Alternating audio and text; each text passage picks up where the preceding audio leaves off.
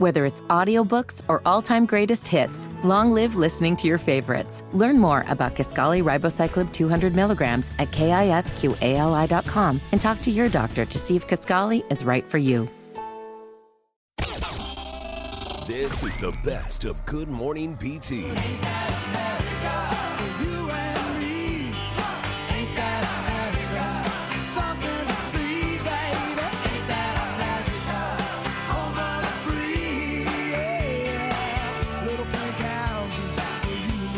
Be pink. They can just be little houses, tiny houses. Actually, we're talking about this because there's a tiny house in Florida that's on overlooking the ocean, where you would think a McMansion would be, but it's a little tiny house. 472 square feet total, and going for a pretty penny. I mean, we're talking about millions. So it's basically $1 million. No, it's not. It's like a corner. That's bad math. It's like a corner of your house. Yeah. But we started thinking, okay, so apparently this tiny houses thing is a bigger deal than we realize. Yeah, one of our listeners, Julie, just sent me a message along with a website.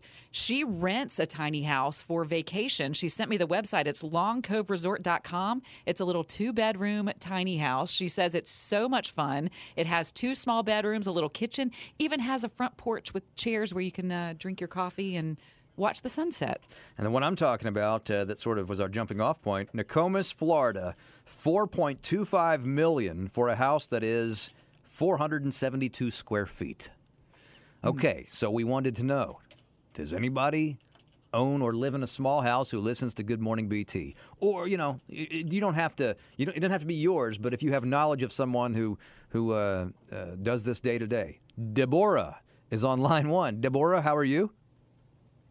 Hello, how are y'all? Good. We're awesome. Hey, I got 2 little stories to help you put it in perspective. Oh, great. Perfect.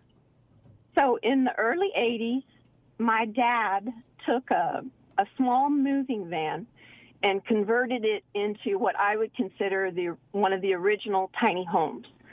We had 9 people in our family, 7 children, my mom and dad. The upper level was everyone had like a pallet or a bed. So it was just wall-to-wall kids. Downstairs, Mom had a little kitchen and what I'd call a full-size bath, a full bathtub, a commode, and a sink. But I'm sure to our neighbors, we probably looked like the clowns coming out of the clown car when we came out. There were so many kids. And we lived in this tiny home for 5 years. Oh my gosh! So this wasn't just like for traveling or for vacation. This was your home for how? You said how many years? 5? 5, yeah. When I was in high school and junior high, and Mom and Dad, they had a semi truck that they moved us around in. So we lived out in Nevada. We moved a couple of times that I remember. We lived on a farm for a while. An alfalfa farm. But anyway, so that was long ago, and I don't think I can ever do that again. But did you love it at the time? Was it just a fun adventure as a kid? No, I was a little backwards. I really felt like I was judged by my peers, although my little brothers said it felt like camping every day. So they enjoyed it. Okay. I think it was all in where you were in life. Mm-hmm, mm-hmm. But here's the current story I want to share with you. My stepdaughter and her husband, they built a tiny home up in the mountains, and they live in it every day. They have about probably 200 square feet. Wow. And they have a little toddler, and it's the life they choose. And do they absolutely love it because they just got rid of all of the unnecessary stuff? As my mom said right before she passed away, all of this stuff is junk. They got rid of the junk, and they just live their lives together. I would say that's part of it, but it's more about they don't pay rent, they don't have a house payment. It's part of that problem that's hitting that generation is they can't seem to find all the things needed to buy a house. And they really think out of the box. My stepson, he built the whole thing himself. He's got unique features in it. But I just wanted y'all, I didn't think you were going to get a caller, and I wanted to tell you they exist. I wasn't sure we would either, but there you go. And so last thing I would ask you is, once you got to the point where, you could afford a bigger house, did you want a really, really big house because of the one you lived in when you were younger? Absolutely. Absolutely. Yeah. I got married, we had a family, we lived in normal homes after I left my parents. But when we came out to North Carolina, we bought the biggest house I could afford because I never wanted to feel that cramped. She bought an island. Oh, do you think you'll go back? Well, no, 2,200 square feet was a lot for us. Well, yeah, that's a lot for anybody. Well, I was looking at the stats on this. And by the way, Deborah, thank you so much for calling. You're exactly what I was hoping we'd get. Yeah, exactly. The nationwide average cost of a tiny home is $300 per square foot compared to a traditional home's $150 per square foot. Tiny homes are overall cheaper to build or purchase. The average cost of a tiny house is a reasonable $30,000 to $60,000, although they can cost as little as $8,000 or up to $150,000, depending on the amenities that you choose. And whether they have indoor plumbing, I guess. Yeah, most of them do. Well, remember the time we talked about the house that didn't have the kitchen? Yeah, that was a tiny house pretty much, right? Yeah, I mean, when you take away the kitchen. But anyway, I figured there might be somebody out there, and it's an interesting idea. I mean, when I get older, my wife and I haven't discussed this yet, but I think both of us would be open to it. Oh, you can join my tiny house community. I'll come check on you if you don't show up by 10 a.m. Make sure you're not dead. It's our own little retirement community. Yeah, I'm a regular listener. You guys are incredible. I don't know what I'd do every morning without Bo and Beth driving from Shelby and Charlotte back with me. Betty, thank you. Well, I'm here to tell you, we don't know what we would do without Betty. We don't know what we would do without Betty. Hi, Bo. Hi, Beth. Hi, Ken. Hey. Hey, sure. Good morning. How are you, Bo and Beth? Hey, we're great. Hope you are. Oh, I'm great. Thanks. Hey, I've listened to you guys for a long time. I love your show, but this topic gets me going. I'm a long time listener. I don't call a lot, but I talk back to y'all in the car a lot of times. I hope it's all good. Yes, most of the time it is. Oh, most of the time. You know what? I'm okay with that. I actually like that. I feel the same way. Grab a handful of Bo and Beth. This is Good Morning BT. Thanks for doing what you're doing. Keep on keeping on. Hey, right on. Thank you, Chase. You too, my friend. Good morning, Bo and Beth. You fan. This is the best of Good Morning BT. All right, heading into 2024, first full week here. I want everybody to think small for the new year. See? I'm the outlier. Everybody says, think big, accomplish your dreams. I say, think small. You can do just the same thing. Now, roll with me here for a second. By the way, is it Nokomis, Florida? I think so. Nokomis, Florida? But don't ask me. It's Nicomas. It's Nicomas? No, Well, don't ask me no because idea. I literally, I was emceeing an event in Florida. In Nokomis? It wasn't in Nokomis, but in Nicomas. I was younger, and I called Titusville Titusville. Hello. And I called... Wait, you can say anything, Jim.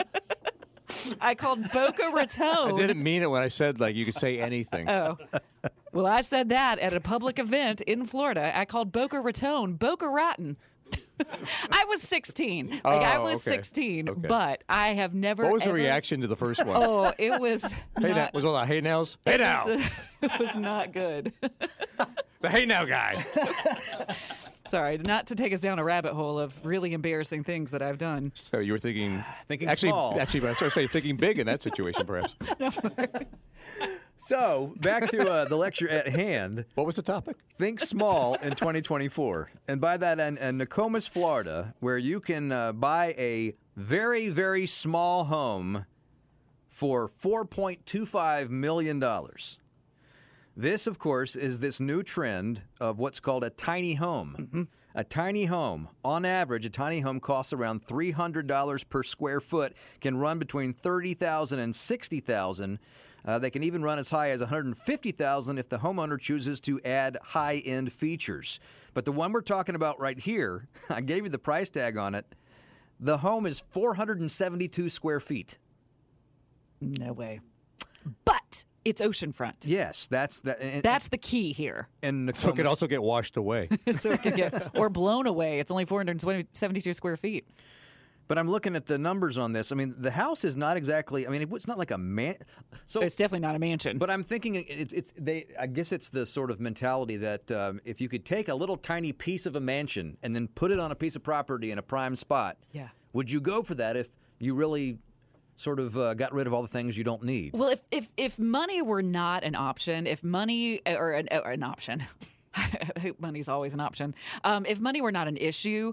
Maybe I can't imagine paying that amount of money for a tiny house, but here is the caveat here. I am obsessed with tiny houses.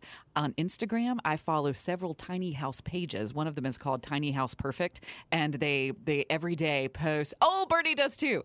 They post every day different images of the outside, the inside of tiny houses, the locations, the kitchens, the high-end fixtures that you're talking about, Bo, that they can do. You can do these really beautiful kitchens and these kind of upstairs loft bedrooms and lovely tiny little bathrooms and little whole walls of books. So what you need to know is when we say tiny house, that's not a doll house. No. That's not a house for little people. No. It's a small house. It is under 500 square feet usually. Right. That just doesn't have a whole lot to move around in. But what you can move around in is pretty darn nice. And it's in a spot where you'd love to have, you'd normally see a mansion type house. Yeah, well, not all of them, but some of them are. There are some on cliffs in places like Ireland, and there are some on mountains near waterfalls. There are some that are on the sides of mountains. There are some that look like tree houses, and they are all. So I have a life plan. It's not going to be a $4 million tiny house. Like, I'm sorry that no, that's. But it's going to be tiny. Okay. Yeah. So my two best friends. Is that why you have the dogs you have? So yes, because they can go with me. They can live in the tiny house. Will Craig be able to fit in this house? Well, so here, if he ducks, he can, but he has to stand the whole time. My thought is that you might end up in a Golden Girls type situation, because statistically, women live longer than men. You just killed off Craig? No, but not anytime soon. You went from he doesn't have a place to sit where you just knocked him off. And now I'm imagining the Golden Girls in a tiny house. Well, that's exactly the plan. So my two best friends and But the Golden Girls are normal sized. We're all normal sized. Our plan is to get a piece of property, and all three of us are going to build our tiny houses so that we all have our separate living spaces, because all three of us are introverts in a way, so we all have our separate homes. We're not having to share a kitchen. We're not sharing a bathroom or anything. Maybe there's a pool in the middle between all the tiny houses, and that way we'll have a plan. Like, if I'm not out on the balcony drinking my coffee by 10 a.m., come in and find me and make sure I'm not dead. Make sure the cat's not eating me. You have really thought this through. Yes. Even to what hour of the day? Yeah. Yeah. Are there any tiny Actually, houses? You need to be checked on at 4:30 in the morning because you get up really early. Well, yeah, because I get up really early. 10 o'clock, you're definitely gone. If you don't see me, you're I'm not. dead. Come check on me. Are there any tiny houses in Charlotte? Yeah, they have them on Lake Norman. I think there are there's a tiny house community that they're starting to build up. This is becoming a thing. A lot of people, listen to this one. I know I'm way too excited about it. Some people have tiny houses on wheels, and they're called trailers. They move them around. No. They're called RVs. No, but they're different. They're not the RVs. They actually are houses with little. Little. It's like an actual house. It's the actual There's tiny a difference house between that, yeah. with like a structure. They're made of cedar, and they have little balconies on them, and you can move it. And you can move it to little locations. Or rich mahogany. That way, if you get mad at one of your little girlfriends, you can move to the other side of the pond and not have to look at her every day. Yeah, move it somewhere else. Question is, do we have any listeners to this show who live in tiny houses? Oh my gosh, I want to hear from you. I want you to tell me how amazing it is. Yeah, Beth might move in with you. I might. Or at least build close to you. So the property I was talking about in Florida, which is beachfront and is sandwiched in between huge houses that you would expect to be at a zip code like this. The property for this tiny house was bought in 2017 for $361,200 and then put on the market in March of last year for $4.5 million. Now, that's ridiculous. That's getting a little selfish. That's getting a little greedy, I think. Well, I looked at the house, and inside it doesn't. Yeah. Doesn't look like like mansion quality. You know what I mean? Like if you're thinking they're going to charge that much, well, what's inside this small little place? Right. Are the fixtures made of gold and diamonds is what you would think. And no. And let me show you. I'll show you in the commercial break, Bo. I'll show you some real legit tiny houses. And then you'll look at this one and say, why? Why would they charge $4 million? I mean, we kind of live in a tiny house here in this room. I mean, think how many hours we spend in this room all year. Right. It's like our tiny house. And this is basically the exact size of a tiny house. And it kind of smells like beef bouillon in here today. That's not beef bouillon.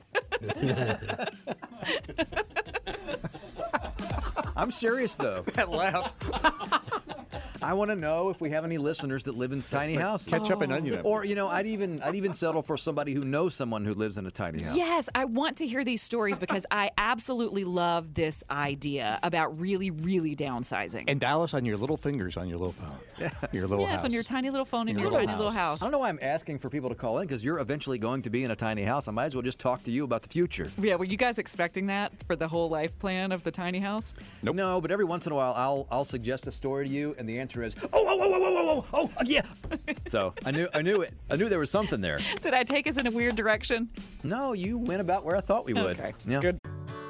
Whether it's audiobooks or all-time greatest hits, long live listening to your favorites. Learn more about Kisqali Ribociclib 200 milligrams at KISQALI.com and talk to your doctor to see if Kisqali is right for you. Life is so much more than a diagnosis. It's about sharing time with those you love, hanging with friends who lift you up, and experiencing all those moments that bring you joy. All hits, no skips. Learn more about Kisqali Ribociclib 200 milligrams at KISQALI.com and talk to your doctor to see if Kisqali is right for you. So long live singing to the oldies, jamming out to something new, and everything in between. Good. Because everybody on the station sort of has a different lane, right? That's what makes it what it is. That's why we love it. It's one of the only stations in the country now that is live and local from 5 a.m. until 8 p.m. Yeah, you know what? We have these moments that they just happen organically, and that's the great thing about this show. You just never know where it's going to go. Hey, good morning. Listening to you guys on the way to work and at my 9 o'clock break, which is well over by now. This is Good Morning BT. Look, we're serious, fun. That's what I love about this show. We have very serious days and serious issues, but we don't ever ignore the opportunity to sit back and laugh at ourselves and have some fun. And most days, if we're doing it right, in my opinion, both things happen over the course of the show. Yeah, the great thing about this, bus stop radio, I like to say. I'm on the bus, 'cause you don't need to discuss much. At some point, you're going to find a bus you want to get on. Yes. Get yourself free. This is the best of Good Morning BT. Like a room, there was junk all over the floor. We're already packed in like sardines, but we're stopping to pick up more. Look out! Another one rides the bus. Another one rides the bus. And another comes on. And That's another weird. comes on. Another one rides the bus. We're talking about the idea of 16, 17, 18-year-olds driving school buses. To fill the shortages. There's a shortage, and it's been discussed in recent time. There's a Charlotte Observer article about the history of when this actually was a thing. Yeah.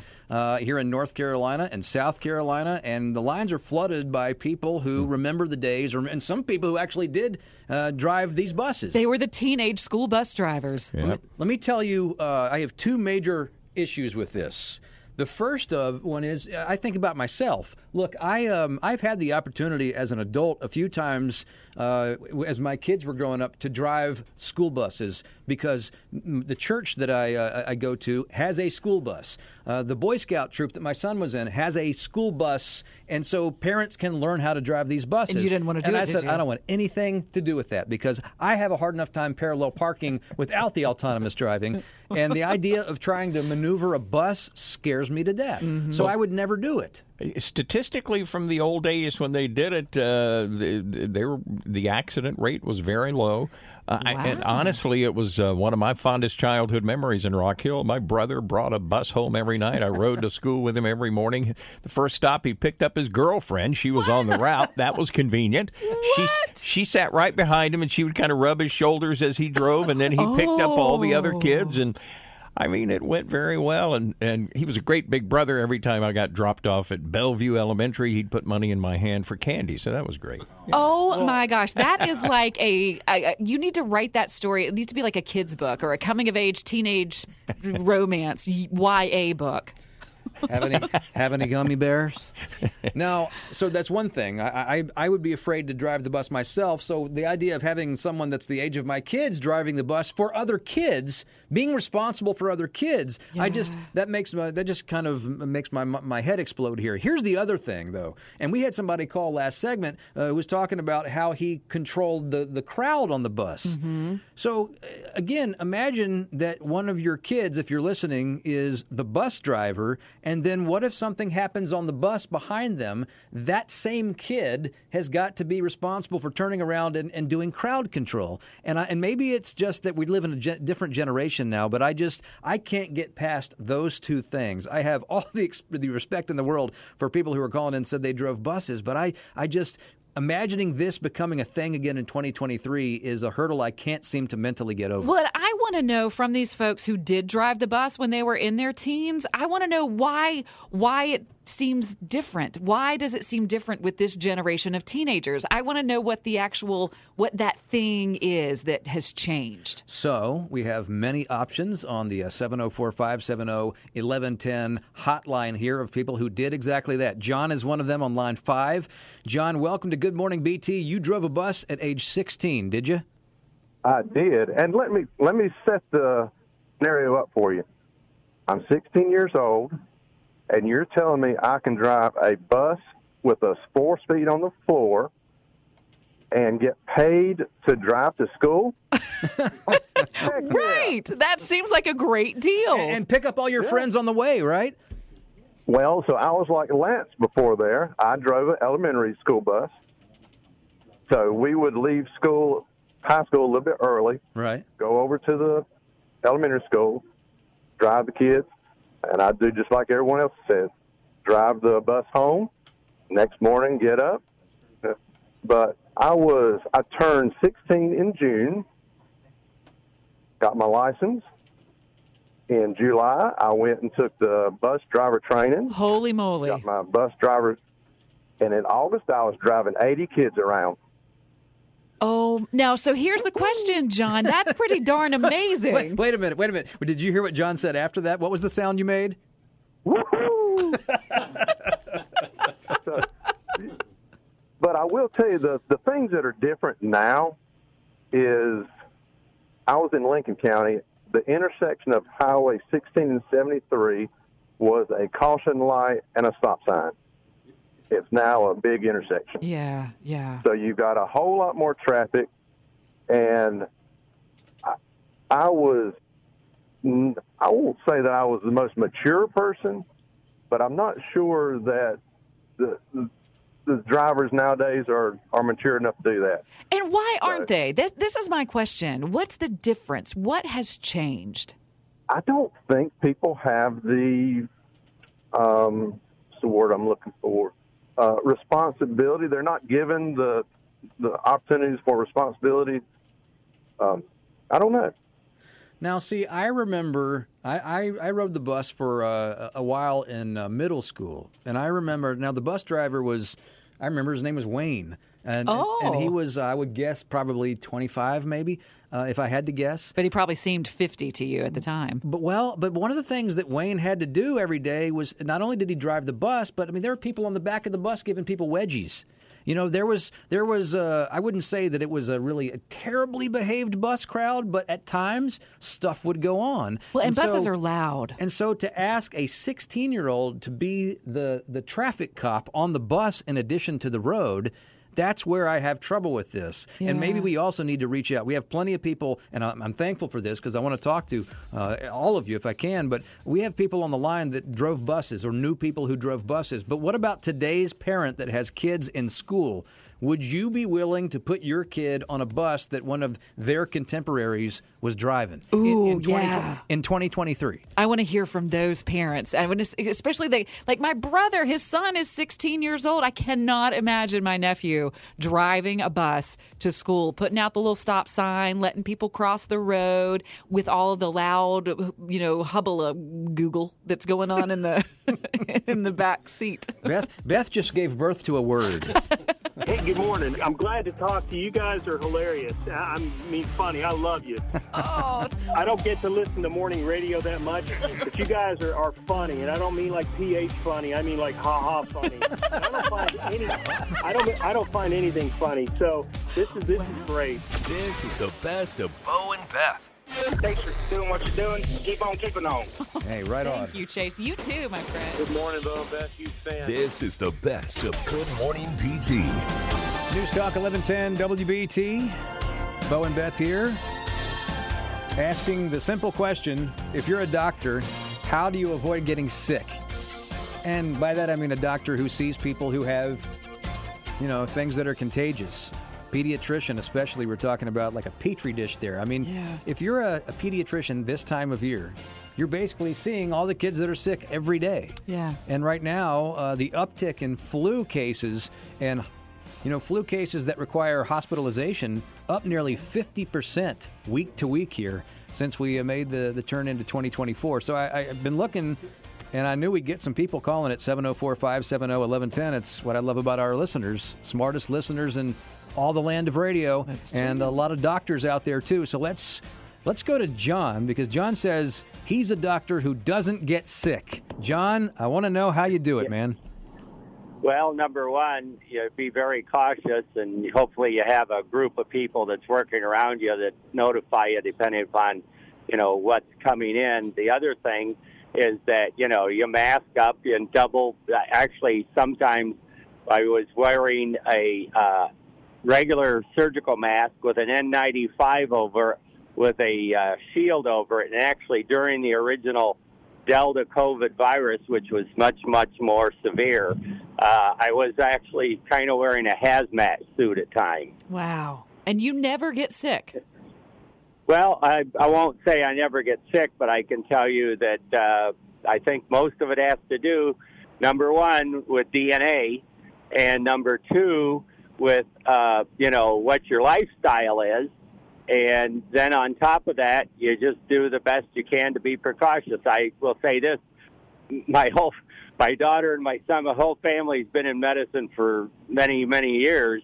And that's something you look into. And I will say this, that, I heard you mention that, it's lucrative. Not like it used to be, but you go into it because you like science and you want to help people. Yeah. Of course. And I said that too. It's a noble profession. So, all kinds of reasons to go into that field. But I always think about, and you said there, it's almost like you're wearing a hazmat suit. But when I go to the doctor, and when I went to the doctor growing up, I don't feel like the doctors that I saw, my pediatrician was sometimes even wearing a mask. And I'm not saying that they weren't being smart about things. I'm just thinking, at some point, what's practical with day-to-day life? You can't walk around in a bubble everywhere. I have empathy, I have respect, I have admiration, and kind of in awe of people like you, because most of us go into the flu season thinking, I hope I don't get sick. Yeah. You go to work every day with people who are sick. Mm-hmm. It's amazing. Right. Well, especially, my daughter does hospice end-of-life internal medicine. And, that's the one thing she was telling me that, and you guys probably know, that the Charlotte hospitals have reinstated that nobody under the age of 13 can come back in with the parent unless it's all approved. And that's, between that, and then I get yelled at a little bit by my colleagues, but I do think things have changed a lot. And that's partially because I think humans were, move around the world a lot more than they used to. Yeah. And so you've got different strains from different DNAs coming into the different areas that never had that for, however long humans have been around. Yeah. John, great call. I so appreciate you calling. You're exactly who I was hoping would call. And God bless your daughter. I mean, hospice workers are angels, having dealt with them firsthand, angels on the planet. Yeah, she deals with some pretty tough stuff. But, like I said, science and wanting to help people. Mm-hmm. So, you enjoy your show all the time, and you guys be safe. Same to you. Thank you for calling. And look, now Barbara is on line one. Now, we talk about doctors having to go basically on the front lines with the people that are sick this time of year. What about who the doctors have to go home to? Because Barbara's husband is a doctor. Hi, Barbara. Hi. Hi. So my husband is a family physician. He's been a family physician for 33 years, and he never closed his office during COVID. He had COVID patients come into his office during COVID, like maybe the numbers went down, probably 4 or 5 patients a day. He never caught COVID. He has never taken a sick day in 33 years until last Thursday. He woke up. He didn't feel well over Christmas. He went to his office the day after Christmas. He took the flu test, and he tested positive for the first time in 33 years. Wow. The first sick day in 33 years. Yeah. That's impressive. And he takes the flu vaccine every year, but it was for a couple of years, many doctors' offices, they wouldn't see you if you had COVID. Right. But he felt like he needed to be there for the patients who did have COVID. So, like I said, the numbers went down. He only saw 4 or 5 patients a day during the peak of COVID. But, so he's never, he had a few sniffles and things, but never sick enough to. So last Thursday afternoon, last Friday, he took a day and a half sick day when he had the flu, not because he felt horrible, but because he didn't want to expose his patients. Right. Well, so last week notwithstanding, all those years where he did not get sick, why do you think it was? Like, what did he do? Was it like the last guy we talked to who said sometimes I'm like in a hazmat suit, or is it just practical stuff? No, he just washes his hands a lot. The only time he's worn a mask, and when during COVID, he didn't have a special mask. He just had a regular mask when he saw those COVID patients. I think he just washed his hands, and I think probably his resistance built up over all those years. Now, let me ask you a question before we end here. So he did finally get sick last week and had to take a few days.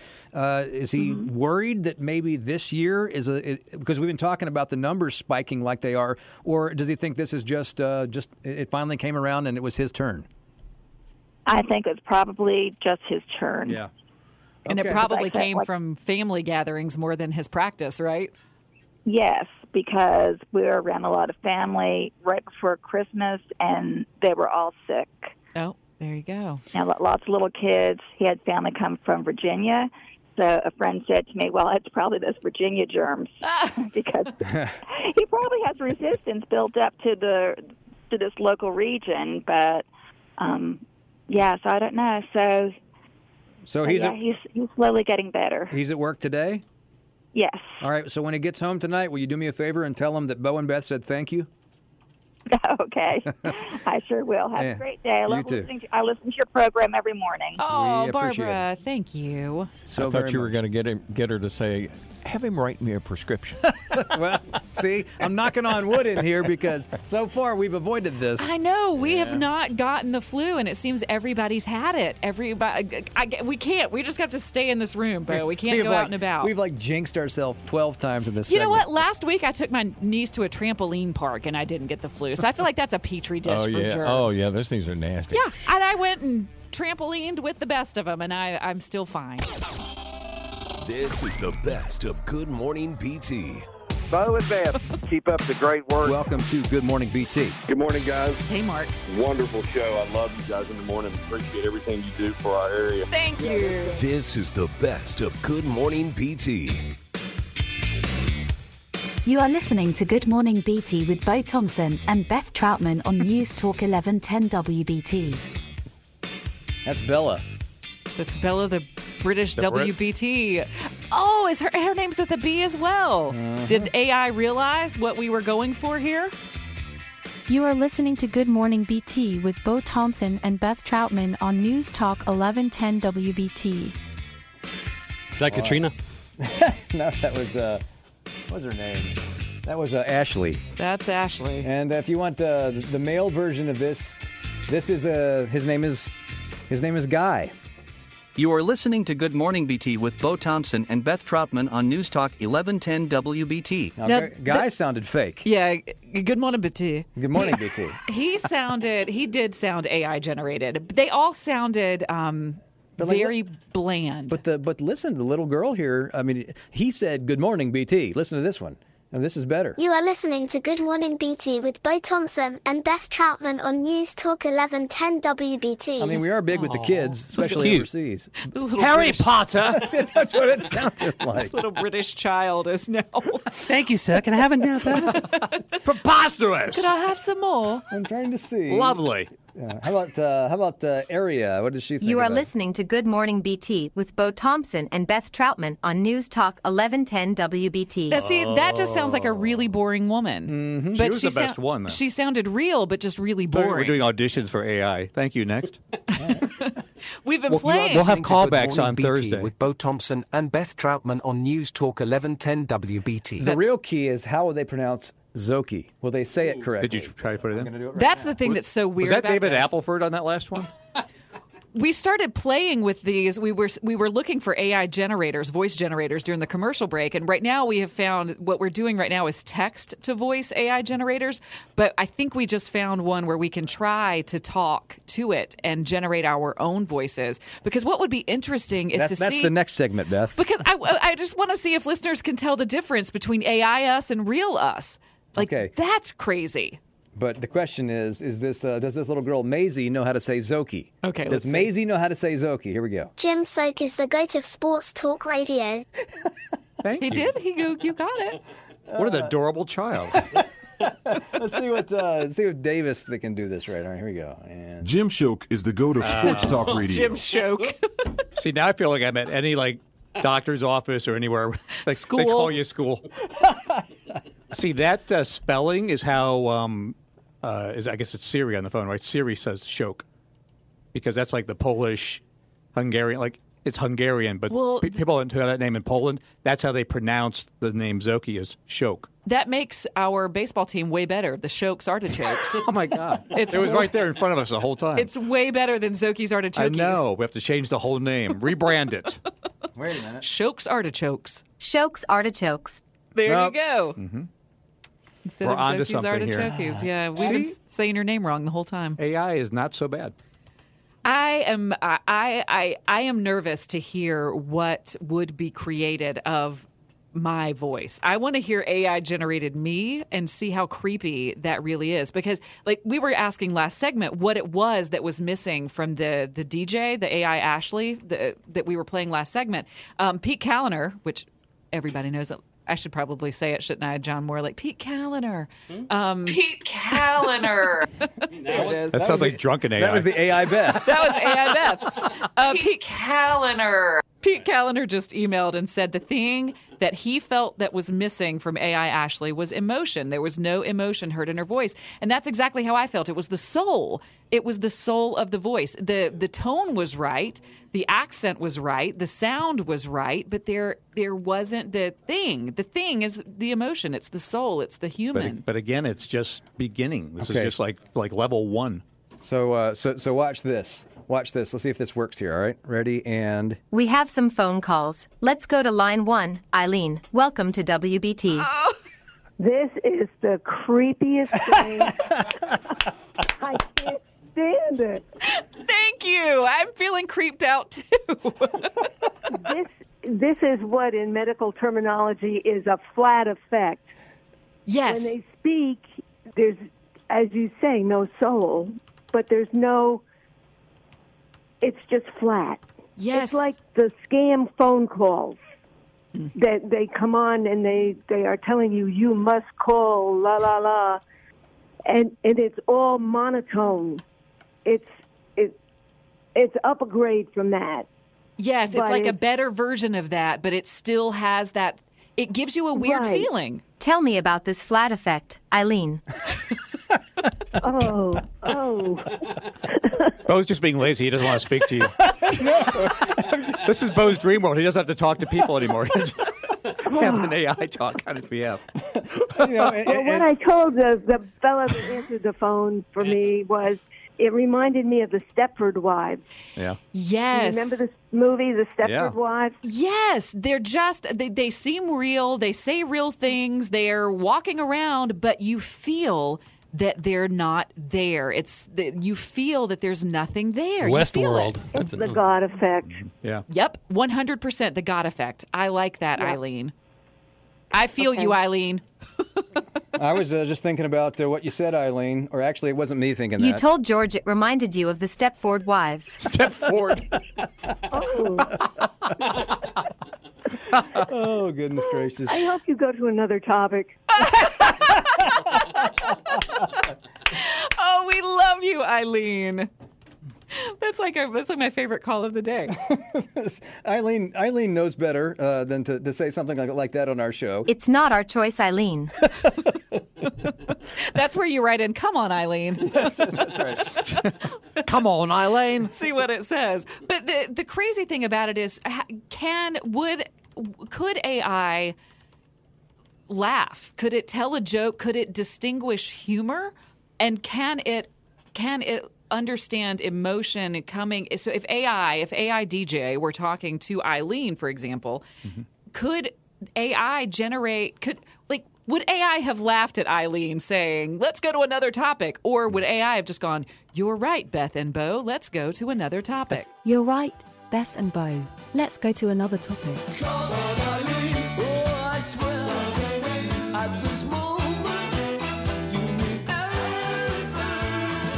Hey, good morning, Bo and Beth. I appreciate you taking my call. Of course. Yeah, I look forward to listening to you guys every morning. I'm an HVAC service technician here in Charlotte, and it's just a blast to listen to you guys. Y'all have me cracking up every single morning. Oh. Well, you know what? It's working, Beth. This is the best of Good Morning BT. Whether it's audiobooks or all-time greatest hits, long live listening to your favorites. Learn more about Kisqali Ribociclib 200 milligrams at KISQALI.com and talk to your doctor to see if Kisqali is right for you. How are you guys this morning? We are great. We hope you are. Hey, Bo and Beth. I'm an avid listener. This is the best of Bo and Beth. News Talk 1110 WBT, Bo and Beth. You know, it's really funny when Mark Garrison, and he did it again. He just walked in the door a minute ago. You know, it's also fun. He is the greatest. I feel like I kind of missed out not getting to be a dude with you guys growing up, like that. We would have all been involved in pranks together. I think we all lost out not being a dude or a gal with him. Yeah. I mean, with his He would have been crew. a bad influence. I mean, so what are we talking about? If you're just joining us, we're talking about pranks. Have you ever played one? Have you ever been the recipient of one? Odds are yes and yes somewhere down the line. But how about a really, really good one that you still remember to this day? Now, this stems from a story, a TikToker that went. This is pretty innocuous. I mean, it's cool. It's great. It's a great idea, but it's not like somebody was really, really damaged by it or had to really clean up after it. Some lady on TikTok went into a Cracker Barrel, and there's all the decor on the wall inside a Cracker Barrel, all the old pictures and the stuff. Signs and just knickknacks. Yes, exactly. Knickknacks that you can look at, and of course, then you can go next door and buy them all. That's exactly right. But somebody went in and actually changed one of the pictures, the old-timey looking pictures, and put one of themselves holding a chicken to match these old pictures, and it stayed there for a while. Right. Because no one noticed. It just blended in with the decor. So that was the jumping off point to talking about pranks that we've been involved in. And then Garrison, told one about pranking a Hardee's back in the day about how many burgers they had to make. And then during the break, he's going, it's also fun to do this. Like I kind of want to be pranked by Mark Garrison now. Oh, I think you're on his list officially.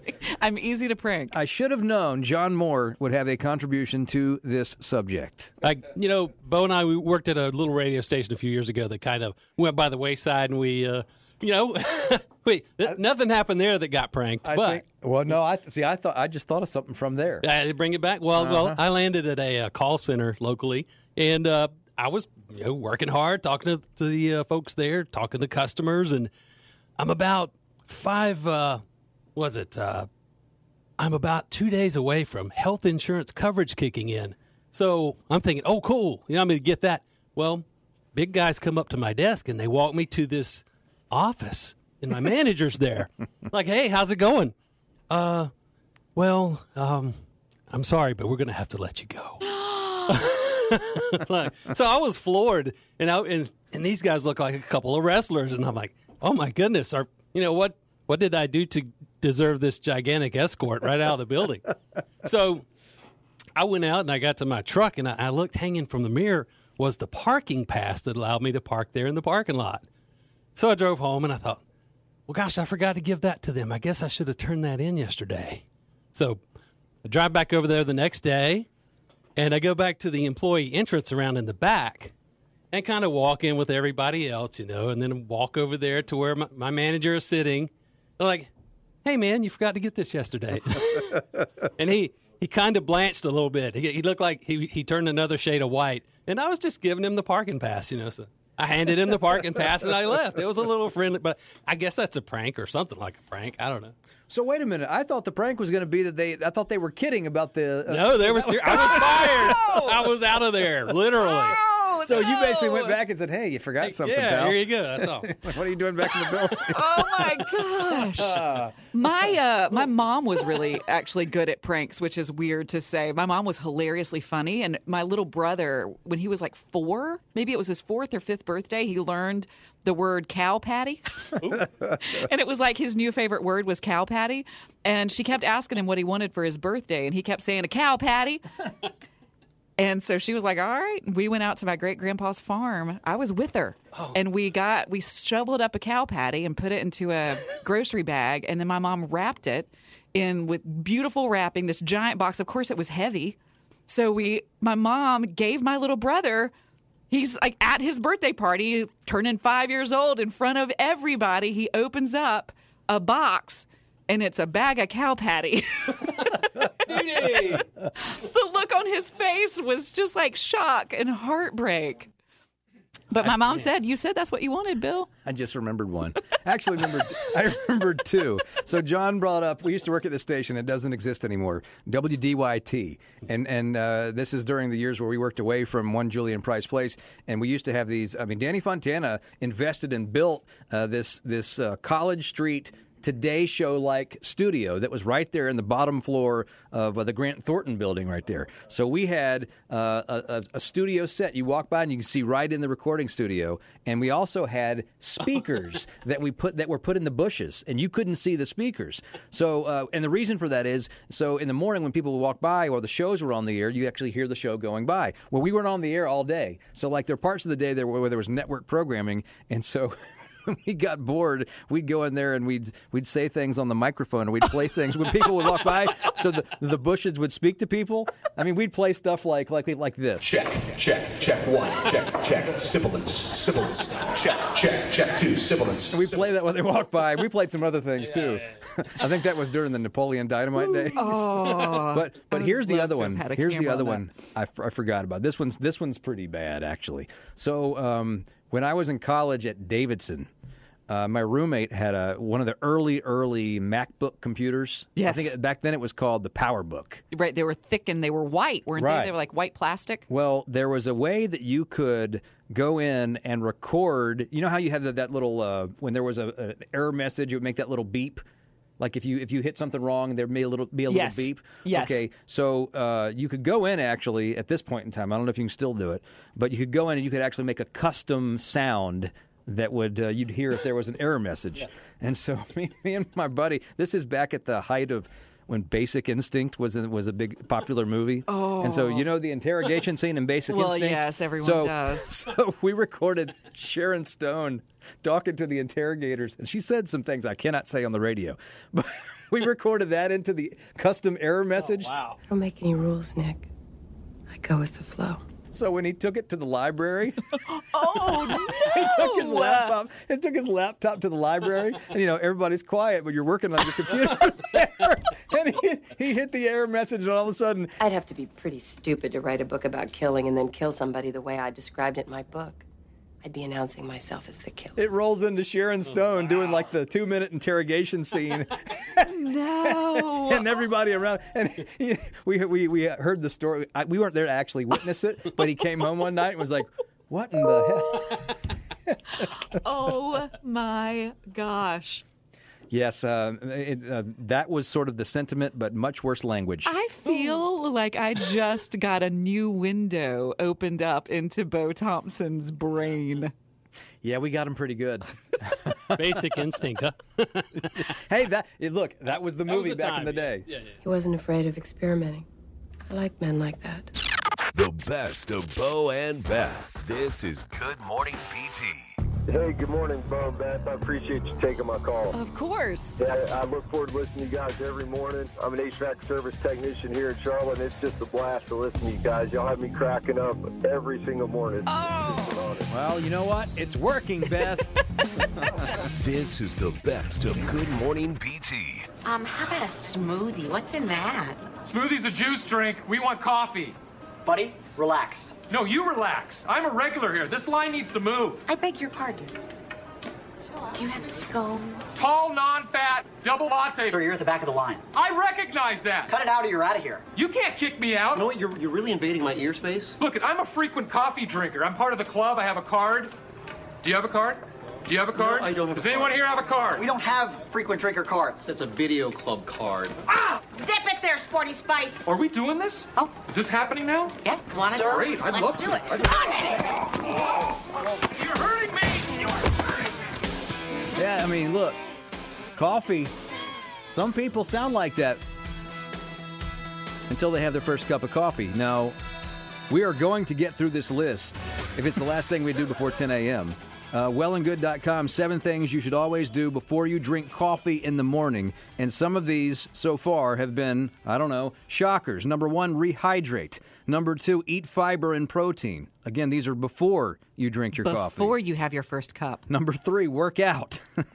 No way I could do that at 3 a.m. Number 4, brush your teeth. This is a bit controversial if you heard our last segment. Well, yeah, because it makes it taste weird. Number 5, go to the bathroom before you drink your coffee. And most people are they can't until after. Mm-hmm. Look at Family Feud. Show me going to the bathroom.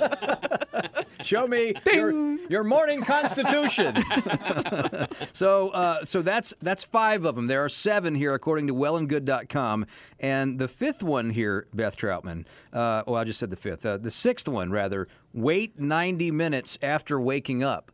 Now, that would force a lot of people just to stay in bed. Right. They would just have to stare at the ceiling for 90 minutes.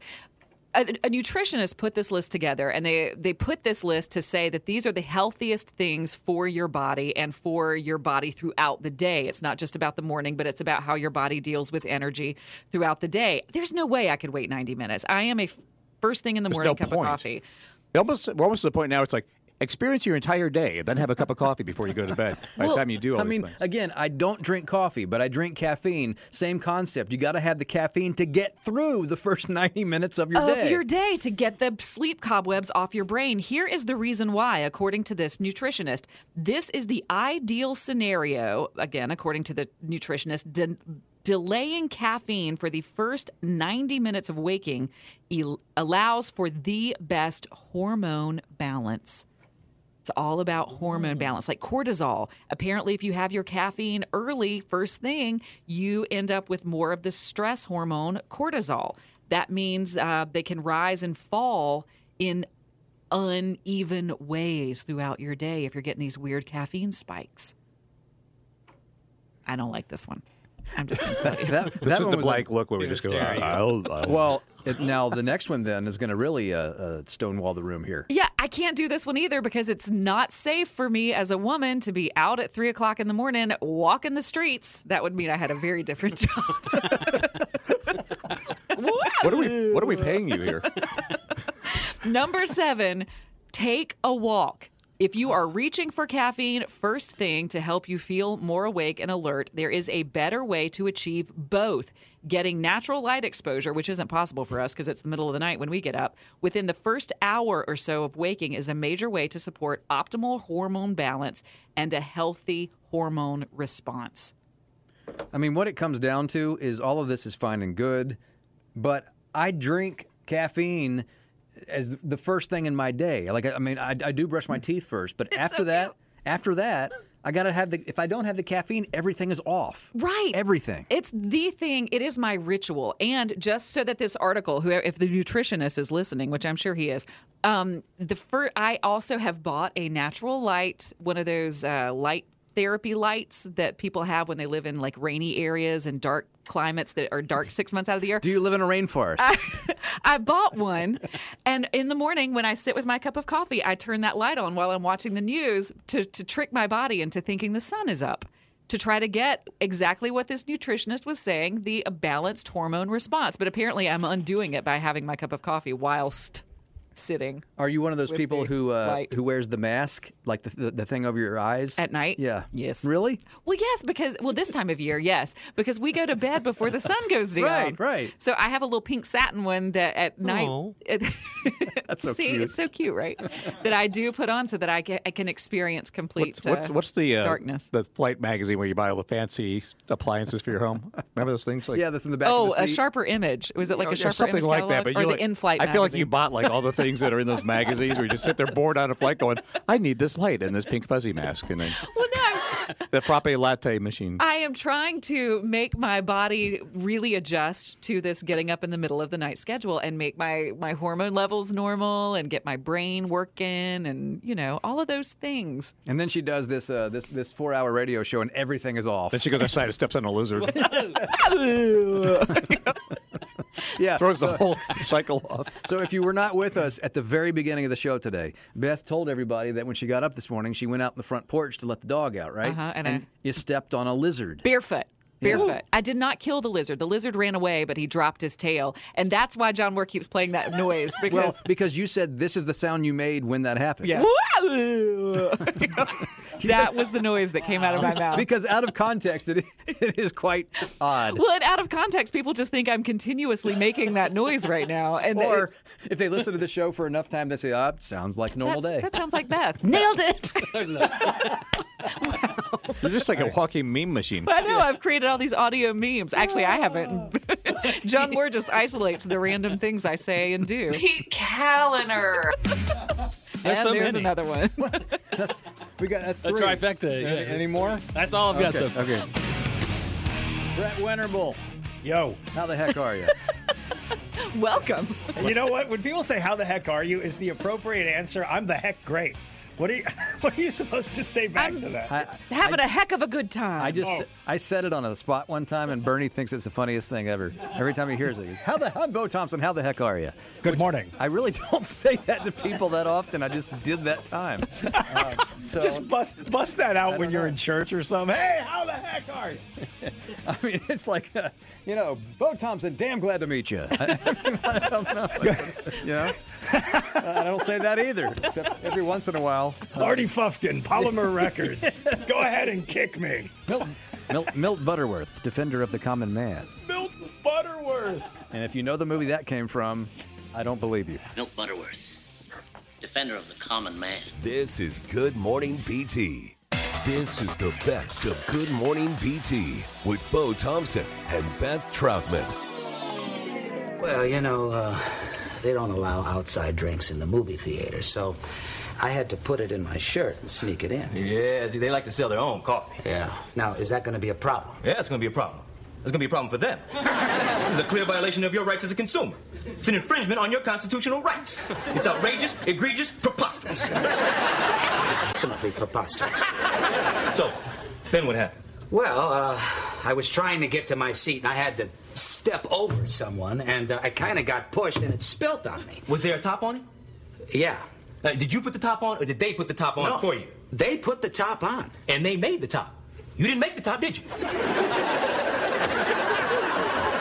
Susie, I want you to go down to Java World. Get me a cafe latte with a top. We're going to run some tests on that top. Wow. Have you been to the doctor? No, I haven't. Susie, call Dr. Bison. Set up an appointment for Mr. Kramer here. Tell him it's for me. So, what do you think, Mr. Charles? Jackie, I mean, we got a chance? do we have a chance? You get me one coffee drinker on that jury, you going to walk out of there a rich man. So I'm listening to the classic exchange there with Kramer and one particular attorney, and I'm watching him do the mannerisms to the audio sitting across from me. We have in studio the one and only attorney Jackie Childs, Phil Morris. Welcome. Thank you. That was so cool to hear and to mimic what I actually did on the show. Well, that was super cool for us to watch you mimic what you did on the show. That I remember all these years later is amazing. But yes, that it's is such pretty an honor amazing. to be here. Thank you for having me. Phil, how often do you break into being that character, obviously based on Johnny Cochran, where you can't become Phil again and you have to get out of that? You know, he's always with me. Jackie's he's here right now. He's with us. It's just, it doesn't take much. I just scratch the surface and out he comes. I have to really hold him down sometimes. You know, there's this thing called Cameo out there where you can order like greetings from celebrities and stuff. I get so many requests for Jackie. So I do Jackie like at least once every 2 weeks for people. And I get in the whole getup. I get in the suit and the mustache and the glasses and I lay it out for him. So I'm always working on Jackie, and I've been very fortunate to have this new campaign with Snyder's of Hanover, if I can say, pretzel pieces. Jackie's their spokesperson, and he's debating whether or not these pretzel pieces are actually pretzels. I highly doubt it. So Jackie's the gift that keeps on giving. And you had asked me if I like the residual checks that come from Seinfeld. Yes. I do because of what it means, but they're $1.70. You know what I mean? There's $2.95, which is great. But Jackie is the real prize. Having gotten Jackie Childs out of that experience is just phenomenal for me. Well, I think that's a testament to you as an actor, because those were words that were written on a page, but it was up to you to perform them and create a Jackie that is as memorable as you are, or as Jackie is. Well, thank you. Yes, we are bifurcated here. Yes. Right. And we were talking, Tommy and I were talking about improvisation. I never improvised anything on that show. It was all written, because they were such genius writers. It's like, do you improvise Neil Simon? No. You kind of let it lay and play the comedy. So that's what we did, much to our credit, because they were so good. And they just served it up for us. And I think they cast it really well. And I went through the casting process for Jackie. They didn't offer me the role. I went through it with 5 or 6 other actors that were auditioning for Jackie. I was on their radar, the Seinfeld radar, because I had done an episode. It was the Mayor Giuliani versus Mayor Dinkins episode, and whoever won the election, that press secretary was going to be on. So I was Dinkins' press secretary in that episode, being directed by Larry David, but Dinkins didn't win. So I never made the show. Wow. But I was on the Seinfeld radar. So when I came into audition, they knew who I was, but they didn't expect what I brought, because I already knew Johnny Cochran. We'd been going to the same barbershop for decades. Oh, wow. So I knew him intimately. Plus, I threw in a little bit of street corner. Preacher, a little hustler, a little ambulance chaser, and voila. Made it your own. Jackie. So I have to ask what that was like. Did the casting director and who was it Larry David who was in the casting session with you? Were they later? Yes. Were their mouths, their jaws, were they wide open? Yes. It was so. Thank you for that. It was so good for an actor. A little scary, because I'm there in the valley in Los Angeles, very hot, and I'm doing my thing, and then Jerry goes, stop. Well, for an actor to be told stop in the middle of an audition is a little daunting. Yeah. He went over to the thermostat, turned the air conditioning up, and said, man, you're so funny, you're making me sweat. They called me in my car. When I got in the car, like 10 minutes later, you got the job. I showed up on the set, and you have 5 days to work on this stuff, right? I'd never played Jackie before. Remember, this is my first time. So I go to set, and I'm working on stuff, and Jerry was not directing. It was Andy Ackerman. But Jerry's sitting out off set. And I start doing some other stuff. And he's like, hold up. What are you doing? I said, man, I got 5 days. I want to work on other stuff. He goes, no. You do what you did in my office. Work 5 days to get that. Can you do that? I'm like, I already got that. Can I go home? And so, Jackie was born. It was just a beautiful marriage. I loved it. Wow. I remember we're hosting this show now, but I started out as a producer on it way back. I believe it was 98 the year the finale was for Seinfeld. I believe so. 1998. I remember that was one of the big stories on the show the day that was the finale was that night. I don't know how many people are like me out there. I watched my first Seinfeld episode, the finale. Now, I've since gone back and watched almost every one of them in syndication, but I just wasn't a Seinfeld That's guy up to that blasphemy. point. But everybody in the room was like, "Oh my God!" And we were talking before we started on the air about watch parties for the Seinfeld finale, and you were a big part of the Seinfeld finale. And You were the finale, really, actually. essentially. Appreciate that. What memories do you have of that show? My wife would have to drive me to the studio, and I'd sit in the back. I'd lay on the back seat floor, covered in a blanket, because they couldn't know who was in the finale, and we could never bring the script home. We had to drop it off like kids at the library, and check it out every day because we couldn't physically bring it home. And every single person in that gallery that you saw either had their own show later, or could have had their own show. Wow. This was an all-star grouping of unbelievable proportions. I was actually doing concurrently the new Love Boat, The Next Wave, at the same time, which was like the number 101 show in the country. How did that show end? Great payday, but not the best work. And then I would go do the number 1 show in the country, and it was just a real interesting dichotomy. So I'm doing the new Love Boat, and I'm out on the ocean filming exteriors. I get back, and they say, "You're in the finale." I'm like, whoa. Wow. And it starts Monday. And I'd gotten back on a Saturday. So I go in on a Monday after having been gone for weeks. And I'm just like, what am I going to do here? What am I doing? It was so beautiful. They waited for me. I'd go to my day job, which was the new Love Boat. And they'd wait all day. And I'd come in. And I'd say one line. And they would all break up. And I would turn around and I'd go, "Yeah, I missed y'all too." So it was a beautiful experience. Well, look, leave us here, if you would, just with little Jackie Childs as we're going out the door. It was a beautiful time in Charlotte. I'm really happy to be here. I've never been here before. Thank you for rolling out the red carpet for Jackie and Phil. Come get it. Come get it. Come get it. Every weekend, this is the best of Good Morning BT with Bo Thompson and Beth Troutman. Whether it's audiobooks or all-time greatest hits, long live listening to your favorites. Learn more about Kisqali Ribociclib 200 milligrams at KISQALI.com and talk to your doctor to see if Kisqali is right for you. Here we go. This is the best of Good Morning BT. This old house is special to me. My grandfather built it. It's where he and my grandmother raised me. We worked hard for what we had, and that wasn't much. I'm Bill Graham. My grandparents taught me right from wrong.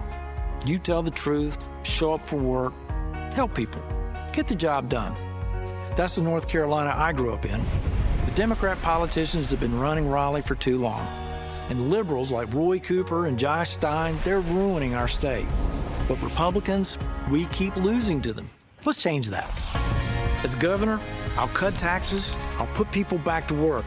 I'll go after violent criminals, including the death penalty for human traffickers and drug dealers. I'll require public schools to give parents a say in their kids' education. And unlike Raleigh politicians, I'll show up for work every day. I built my career on winning tough fights, and I'll beat the radical left in November. I'm Bill Graham. I'm running for governor. Join me. Let's take back North Carolina. When that commercial made its debut a few months ago, I texted the guy who's right in front of me and in front of Beth in studio and said, "So when are you going to do your first interview?" And he said, "Well, we're getting some things together, and when I'm ready, I'll call you." And true to his word, in studio with his first long-form, live, extensive interview is gubernatorial candidate Bill Graham. So welcome to the room. It's not the first time you've been in here, but it's definitely the first time since you've been in this mode. It is the first time since I've been in this mode, and I'm making the rounds. Obviously, this is the first live interview I've done, and I promised you that I'd do this, and here I am, and good to be back with old friends. Well, we're so thrilled to have you in here because we haven't gotten to, off the air, Bo and I have both gotten to have conversations with you about your decision to run, but we want everyone to hear, the people who are familiar with you, who have been listening to our show. They were familiar with your Thursday appearances on our show, but let everyone know why you decided to throw your hat in the ring. Well, before I get into the answer to the question, I just want to let everybody know I've got my daughter, Caroline. Yay! She's here making sure that I stay on my toes. I wondered if you'd have an entourage, now, because when you came in the past, Bill just, kind of shows up part of the show like normal. And I wondered whether you'd have an entourage. And we met Caroline, and I think you've got all that you need. She's got her coffee. She's good to go. To answer your question, Beth, I spent a long time going through the thinking process and evaluation process, and there were a lot of boxes to check. As y'all know, I'd been through this process before about 16 years ago. My daughter was much younger then. And I decided to get in it because I want to bring a conservative future to North Carolina. And as Republicans, we have a uncanny talent of losing the governor's race and also the attorney general's race. And I want to reverse that. I'm sick and tired of losing.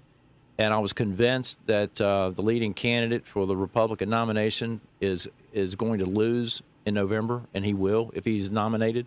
And so I want to try to do something about that. The people deserve a choice. The people deserve contrast.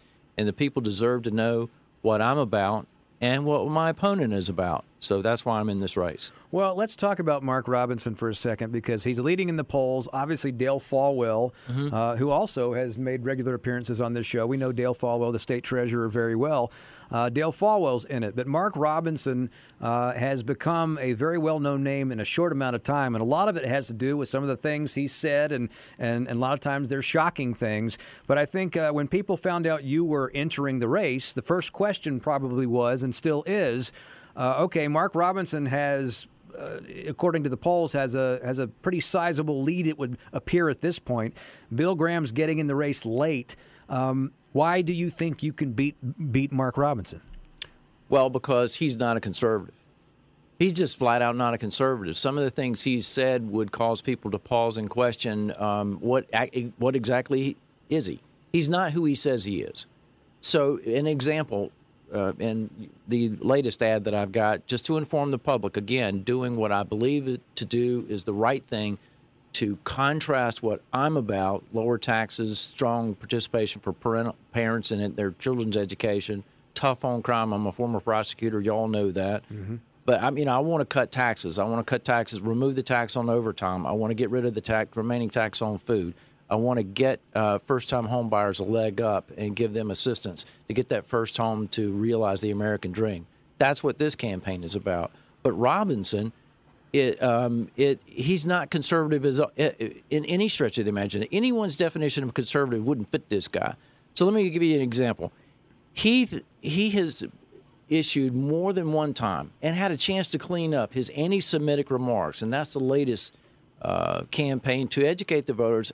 He's an anti-Semite. He aligns himself with Hamas. He might as well be protesting with the River to the Sea crowd. That's not conservative.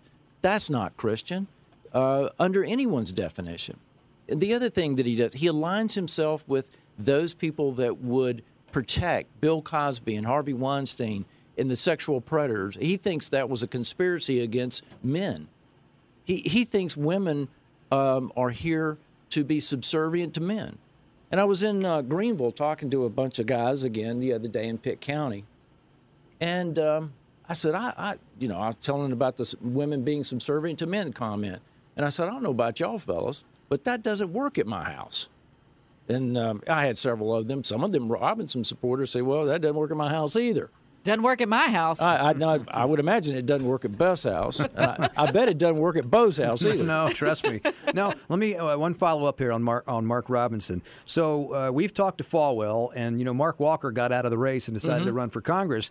Folwell has been saying ever since he got in the race that he wants to debate, and Mark Robinson hasn't debated. It appears that Mark Robinson's taking the same page in the book that somebody like Ted Budd did, or even Donald Trump in this national campaign right now where he refuses to debate. Mm-hmm. And so I go back to the Robinson thing. He's obviously got a lot of name recognition, and he's tied with Trump. So when I thought about you running, I'm thinking, okay, just from the outside looking in, how are you going to close that gap of the media attention that he gets and the notoriety? You got in late. Like, what's the strategy to try to close the gap with him? Well, it's sort of a combination of strategy. First, if you'll see the commercials and the reach out to the public, it was introduce myself or reintroduce myself after some time. There's a lot of new folks that have come to North Carolina, and they've moved here, and they really don't understand the dynamics of the history of North Carolina politics.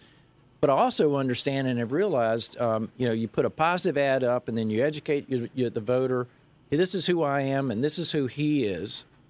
And then this is who I am again is generally the sandwich, right? So when I'm talking to donors, particularly large donors, and talking to people around the state, there is a huge amount of undecided vote, enormous. And there's also a lack of awareness that we're a Super Tuesday state. This vote is going to happen the first Tuesday in March. And everyone that's a conservative can vote in this primary. If you're a conservative, you can vote. You go to the Board of Elections and say, I want that ballot for a conservative future. You can pull that ballot and vote for Bill Graham. Now, I would also like your listeners to understand that early voting starts in about 30 days. The day after Valentine's Day. So we need to be aware that this is coming quickly. But if you look at the polls, Bo, there's a lot of undecideds out there. Well, do you think he's going to debate you? No. Yeah. He's scared. Well, we're going to take our first break here. We've got 3 more segments with Bill Graham, who's running for governor. The same Bill Graham you've heard on our show for years, and talking to him in a different mode today. Lots of questions about not only who he's running against, but what his platform is, too. This is the best of Good Morning BT. I'm going to send you up against the best YouTube characters. The best of Bo and Beth on demand. Bo Thompson, Beth Troutman in studio talking to Bill Graham, who's running for governor.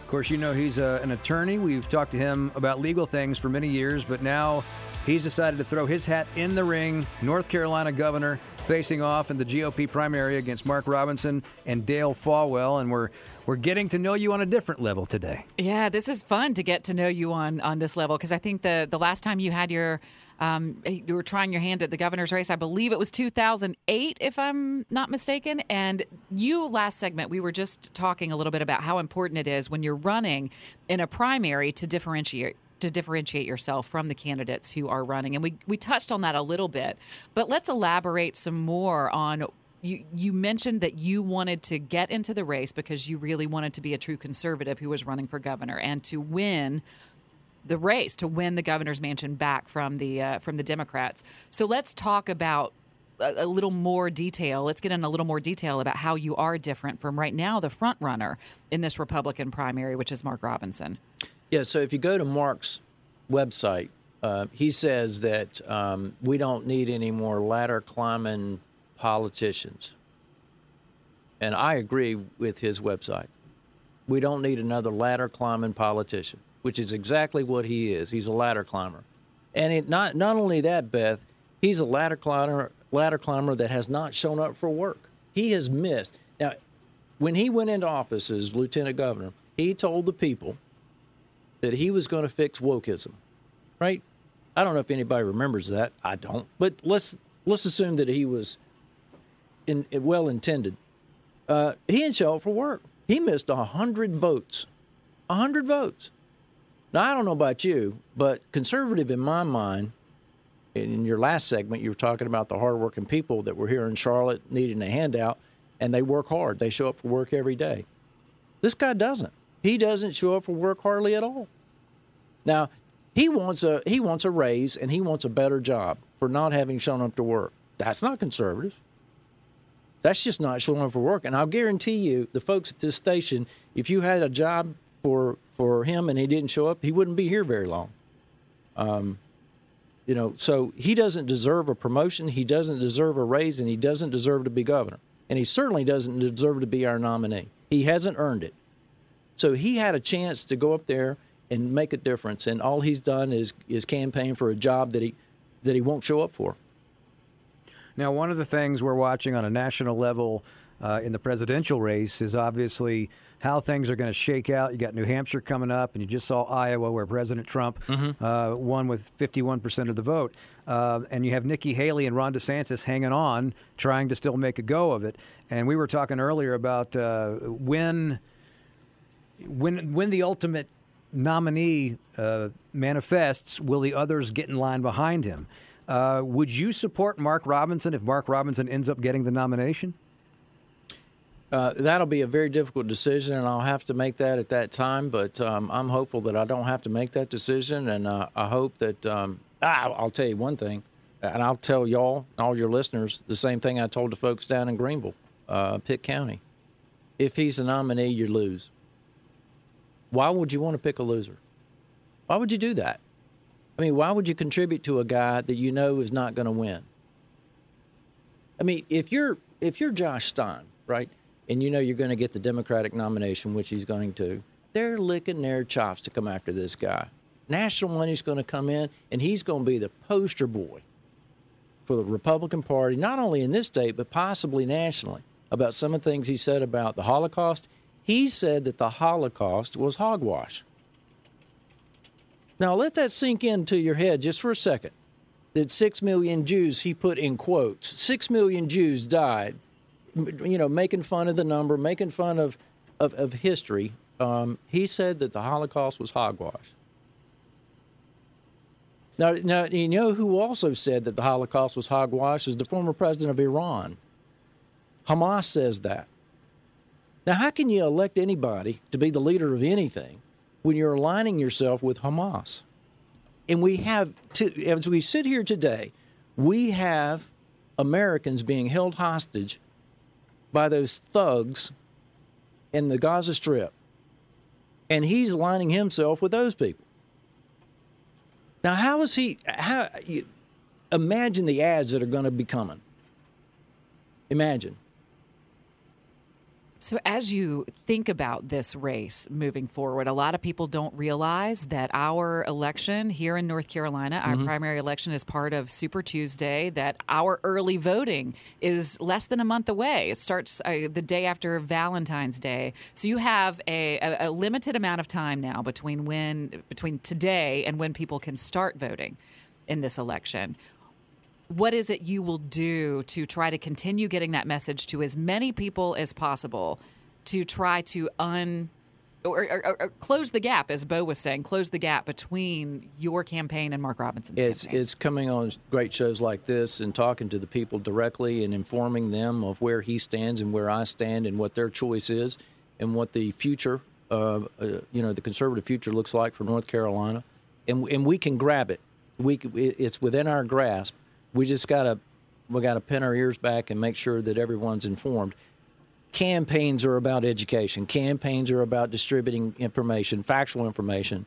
And in the latest ad that I put up, I didn't say a word in the ad. I quoted him verbatim. I said, "This is who this guy is." Now, if you want him to be your nominee, I just want you to understand that you're going to lose. I just want everyone to be clear on that. And if you don't mind losing, then okay. But I'm sick and tired of it. The best of Bo and Beth. This is Good Morning PT. Good morning, Bo and Beth. Thanks for the laughter this morning. This has been great to hear. Love the show and thought I'd chime in. Good. What's going on? This is the best of Good Morning PT. Whether it's audiobooks or all-time greatest hits, long live listening to your favorites. Learn more about Kisqali Ribociclib 200 milligrams at KISQALI.com and talk to your doctor to see if Kisqali is right for you.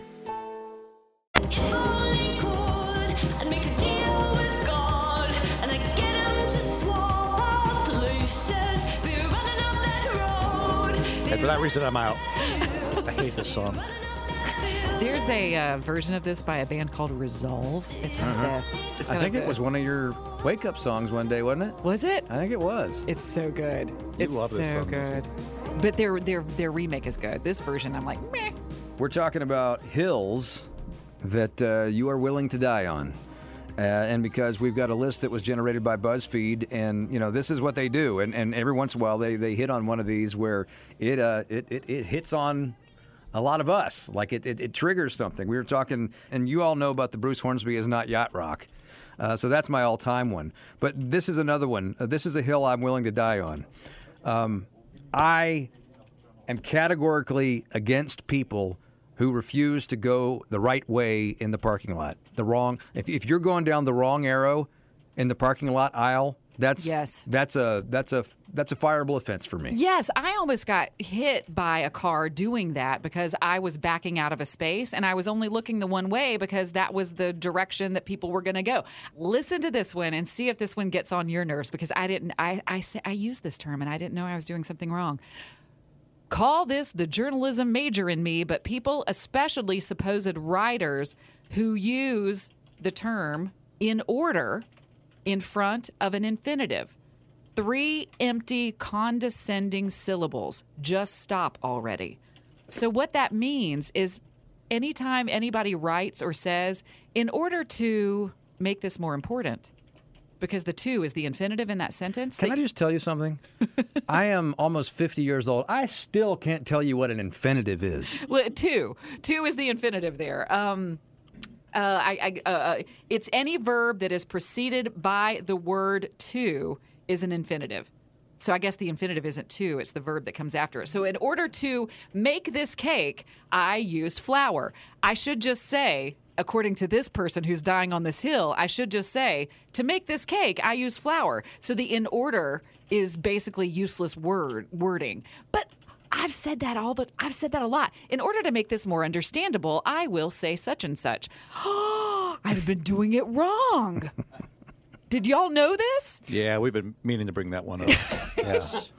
Yeah. Infinitives are my pet peeve. In order for this show to stay on time, you have to drop some words. So it's the verb after to. Yeah. The verb after to is the infinitive. Dan's on line 1, 704-570-1110. Hey, Dan. Hey. So for years, there was a dealership, car dealership advertising on WCBT, and the ad always said it's the only dealership with the largest inventory. And it got under my skin so bad, I refused to buy a car from them. Oh. Wow. That's Dan, you lost know your what? business. It did.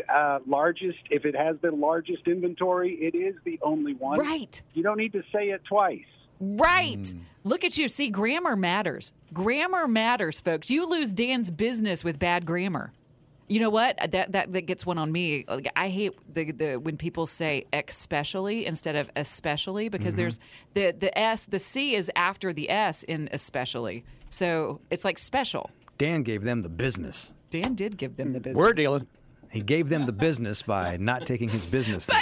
By not giving them business, because he's right that if we're the only with the largest, you could say. Dan did his business on them. No.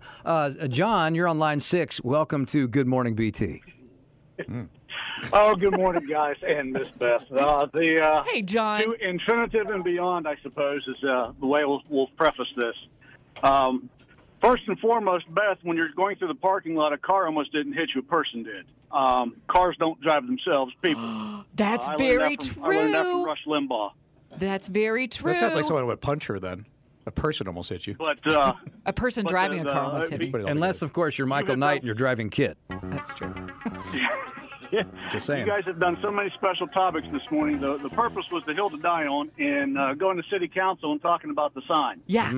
It is a true representation of how the citizenry feel about their politicians when you have no local participation. And in this particular instance, you have Wells Fargo, a billion-dollar company, for the sake of argument, wanting to put something on their skyscraper. City council isn't going to object to that because of the business. I may not like it, but I'm not going to go and protest it, and because, I mean, the council member herself said, "I can't believe all of us agreed on this." It was a done deal. There are just some things they are not going to mess with. And I told the call screener, I used to be in government. I had somebody who did not like a businessman, and my particular businessman wanted a marquee in our downtown. Our tallest building was 7 floors, and this resident lived on a hill who could not see the business in question. But he protested that marquee because he didn't like the gentleman, saying that the lights would keep him awake at night. Oh, so I like how he was on a hill. That works with his conversation It actually really well. really does. Let's see. Somebody, and I just kind of said this one under the radar, but someone heard me because they said, to add to what Bo said, not only do I hate it when people go the wrong way in a parking lot, I hate it when they cut across the lanes, almost hit you, and then look at you like you're the idiot. Yes, that almost happened to me at Target the other day. And I have to admit that the parking lot is designed poorly because it's hard to get out of Target. You were a Target? I was a Target at Target, at the Target. Kevin says there is no way Dunkin' Donuts are better than Krispy Kreme donuts. I have to agree. Now, see, I don't feel like you have to die on either hill. It is okay to say I like Krispy Kreme and I like Dunkin'. Yeah, it's just like I like donuts. It'd be different if it's like, That's it right there. Really. Like, how do you mess up a donut? Hey, good morning. I'm glad to talk to you. You guys are hilarious. I mean, funny. I love you. Oh. I don't get to listen to morning radio that much, but you guys are funny, and I don't mean like PH funny. I mean like ha-ha funny. I don't find anything funny. So this is great. This is Good Morning BT. Thanks for doing what you're doing. Keep on keeping on. Hey, right on. Thank you, Chase. You too, my friend. Good morning, Bo. Best you fan. This is the best of Good Morning BT. Up in the big house, king of the hill. You know what's ironic about this? That's a little Larry Buckhorn right there. Larry is good. Watching the balls. And I said earlier, a hill that I will always be willing to die on. Bruce Hornsby is not yacht rock. Neither tried to pick up those upbeat songs. Is this him jamming? Well, the song's called King of the Hill. Yeah. Talking about hills you're willing to die on. That's just the way it is. That's right. This is yacht rock. Not to rehash a show from last year, but just let's all agree. This is yacht rock. Right? You know, it's so weird. That sounds just like Larry Buckhorn. Mm-hmm. Anyway, we got a lot of emails. Huge difference. We got a lot of emails on this. And this is a BuzzFeed article about hills, small hills in life you are willing to die on. So basically, the little things that just get in your craw, and you want people to, you'll fight tooth and nail. We've been getting so many messages. I love y'all out there so much. Mike sent a message to us at gmbtshow@wbt.com. And I am on this hill with you, Mike. I will plant my flag in this hill. Here we go. It drives me nuts when people say, could care less. If they could care less, there is more left to care. The phrase is actually couldn't care less. That's from Mike. And Mike, you're 100% right. It is couldn't care less. If you say I could care less, that means you could. Mm-hmm. That means there's more care left to give, and you're basically negating what you're trying to say. That'd be a good counter argument when someone says that to you, to just say it just like you did for 10 minutes, and they'll always walk away in defeat. Well, I'm obsessed with you, Mike. Yes, my flag is in this hill with you. We will stand on it together. Justin says self-checkouts should require a license. You would put a flag on that hill. I would put a flag, and I would help distribute those licenses. I feel like we're just like covering every topic that's happened in the last 2 years as being things that annoy people. I know. This is why the phones and the email. Have you gotten a tipping one yet? It's coming. I'm sure it's coming because, you know, the random fees and things on cards these days, the random hidden fees, that I'd die on that hill. Tracy sent us a message that said, "Good morning, BT. Beth, I will die on that hill with you about those people who drive slow in the fast lane." There you go. That's a hill. And Ranger Prime says, to add to what Bo said, not only do I hate it when people go the wrong way in the parking lot, I hate it when they cut across the lanes, almost hit you, and I just realized I'd read that last segment. Anyway. And then they look at you like you're an idiot. Well, but that's... I hate people start the same story they already told. I just realized I pulled the wrong one. Bo is the host of the show, but he doesn't listen to it. Good story, Grandpa. Liked it the first time better. Let's go to Bob. Bob, you're on News Talk 1110 WBT. Hey, good morning, guys. What's up, Bob? I love your show. Oh, hey, thank you. You were talking earlier about Die Hard. You know, is it a Christmas movie? Oh, yeah. We had a person who said that they would die on that hill, that Die Hard is absolutely a Christmas movie. See, that was Alan. You can repeat things on this show. I'm a trendsetter. Well, I just want to verify that it is, and I got it from a reliable source. Years ago, I was doing some charity work, got to meet the guy who ran the music department at Fox. Anyway, I was out there one time. He invited me over for lunch. So we had lunch, and then we went to the studio, the sound stages, and Bruce Willis was there, who happened to be this guy's, like best friend from their old days in New York. Anyway. What?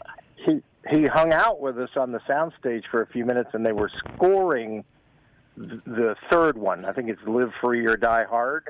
Mm-hmm. And if you remember that scene where Willis is in the cop car, and it comes screaming out of that tunnel in New York and flies up and hits this helicopter about 10 feet off the ground, maybe. Oh, yeah. He looks over at me, and he goes, could happen. But the real point of it is I looked at him, and I said, Bruce, can I ask you one fan question? And he said, the answer is yes to both questions. One, yes, you can ask me a fan question. And two, yes, it is a Christmas movie. No way. So Bruce Willis says it's a Christmas movie. So now the argument is done. Done. That's it. We're done. That trumps your little Sean O'Connell story, Bo. Bob, you are awesome. I kind of want to go hang out with Bob. He's just hanging out on sound stages. Yeah, we might see at Bruce Fox. Willis or somebody cool. I know. Stay tuned for our next segment when I invite Bob on the show again.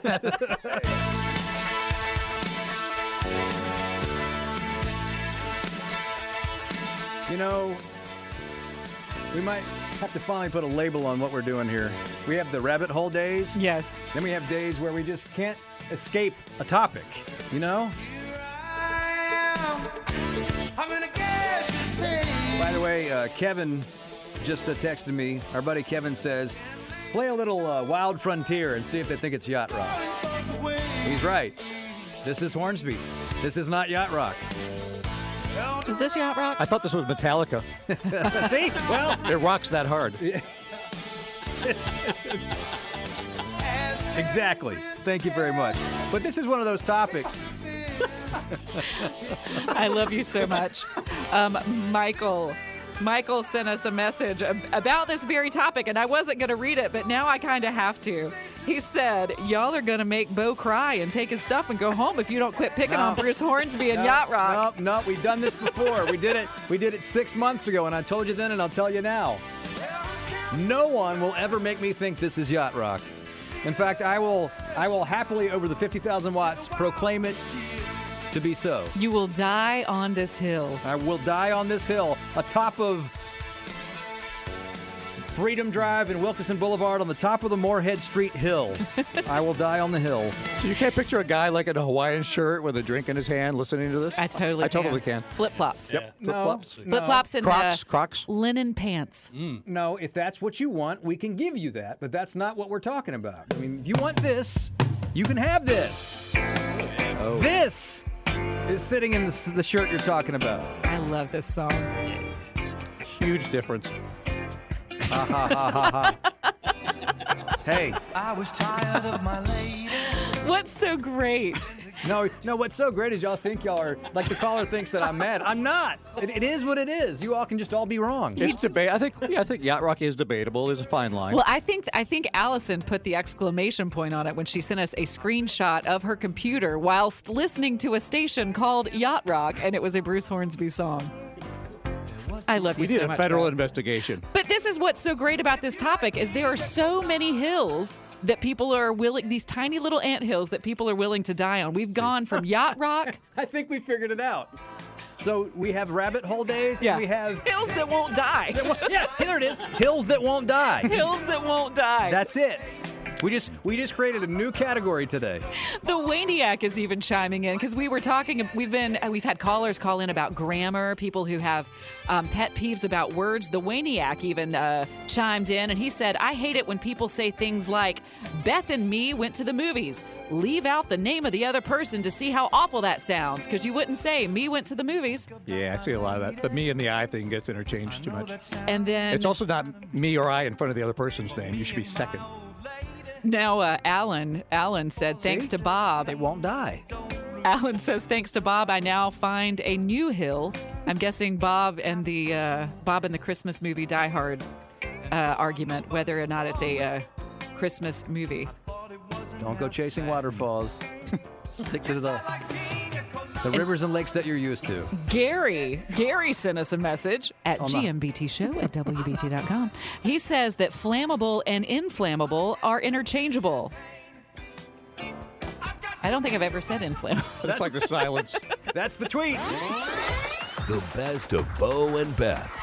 Good morning, BT. Hey, thanks for taking my call, and you have a great show, Bo and Beth. Hey, good morning, BT Squared. Hey. This is the best of Good Morning BT.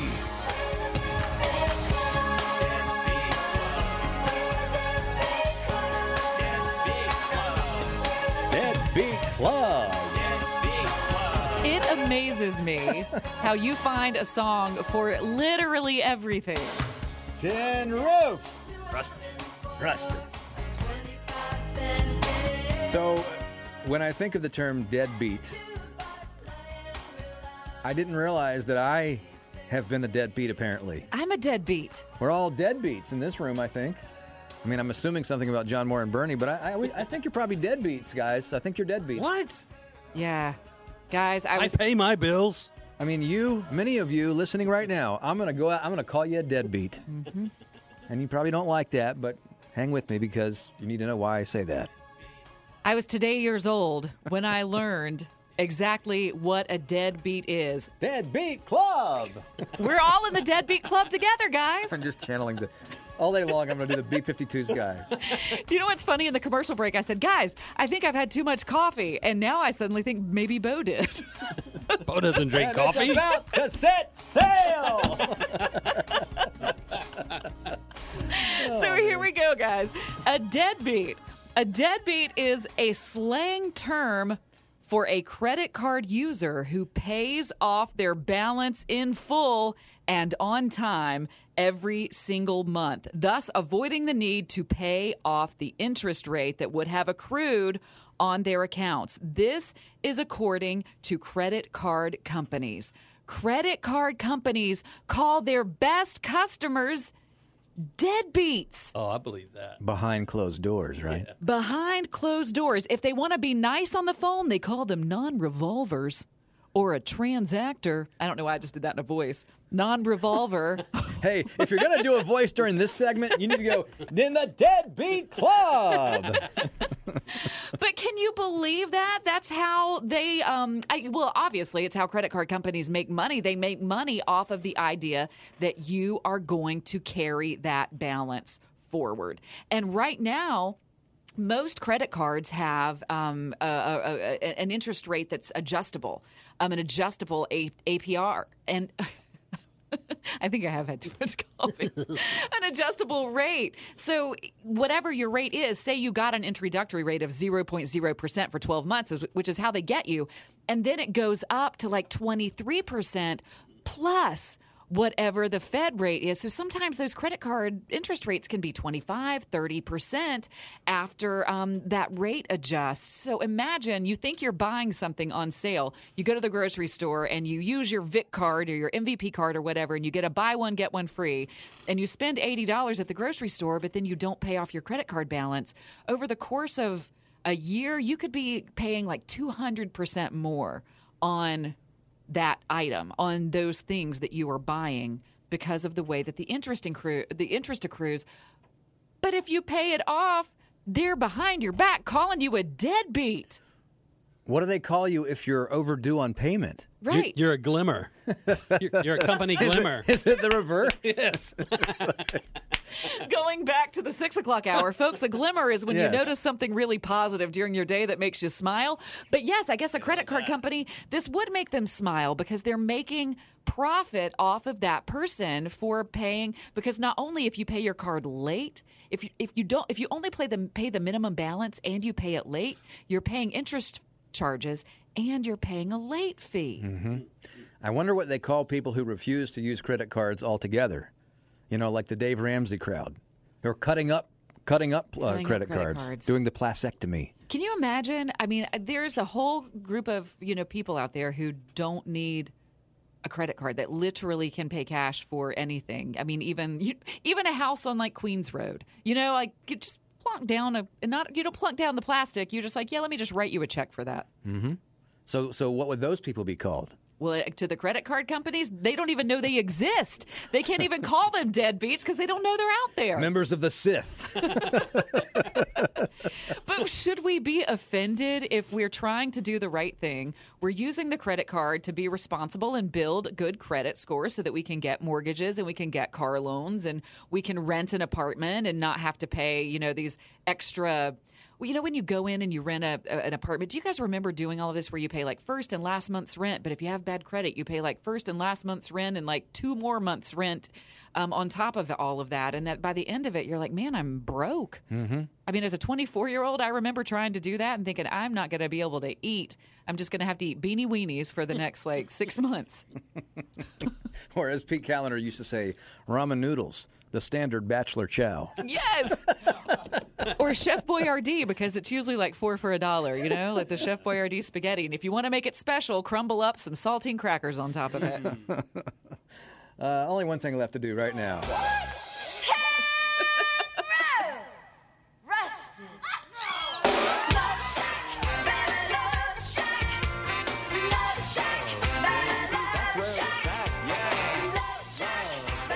See, I love how he ends it. Hang on, here we go.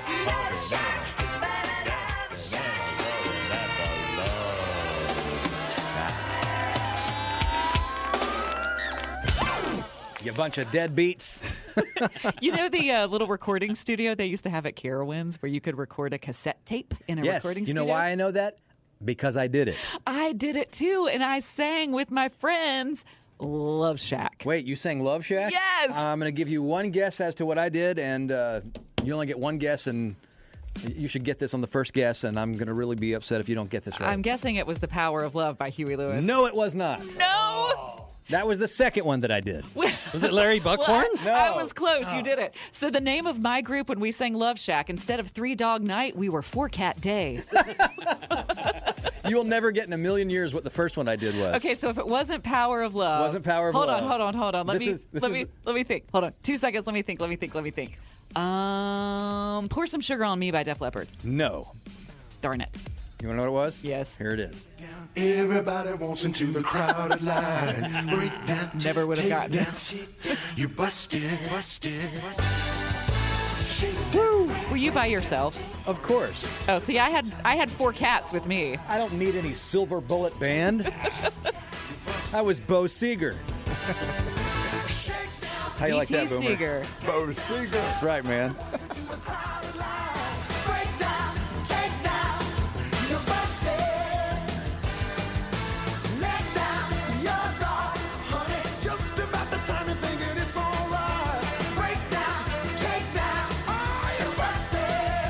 Shakedown. Bob Seger this week falls 10 notches to number 22. 3 weeks ago, it was the number 1 song in the USA. Hey, good morning. I'm glad to talk to you. You guys are hilarious. I mean, funny. I love you. Oh. I don't get to listen to morning radio that much, but you guys are funny, and I don't mean like PH funny. I mean like ha-ha funny. I don't find anything funny. So this is great. This is Good Morning BT. This is the best of Good Morning BT with Bo Thompson and Beth Troutman. News Talk 1110 WBT. Bo and Beth here, talking about that age-old question, or is it, do you have a joint bank account? Or do you say, no way, no how, I'll do mine and you do yours? And before we go to the lines, 704-570-1110, why are we talking about this, Beth Troutman? Well, according to a brand new headline, most couples, or many couples, are now changing their approach to money. They have, according to a new report, they have observed a growing hesitancy for couples to pool cash, especially among younger clients. They like to have their own access to their own money and their own autonomy, and less likely to end up with one account where all the bills come from. Let's go to Paul on line 1. Paul, you're on News Talk 1110 WBT. Hi, Paul. How you doing? Good. What's going on?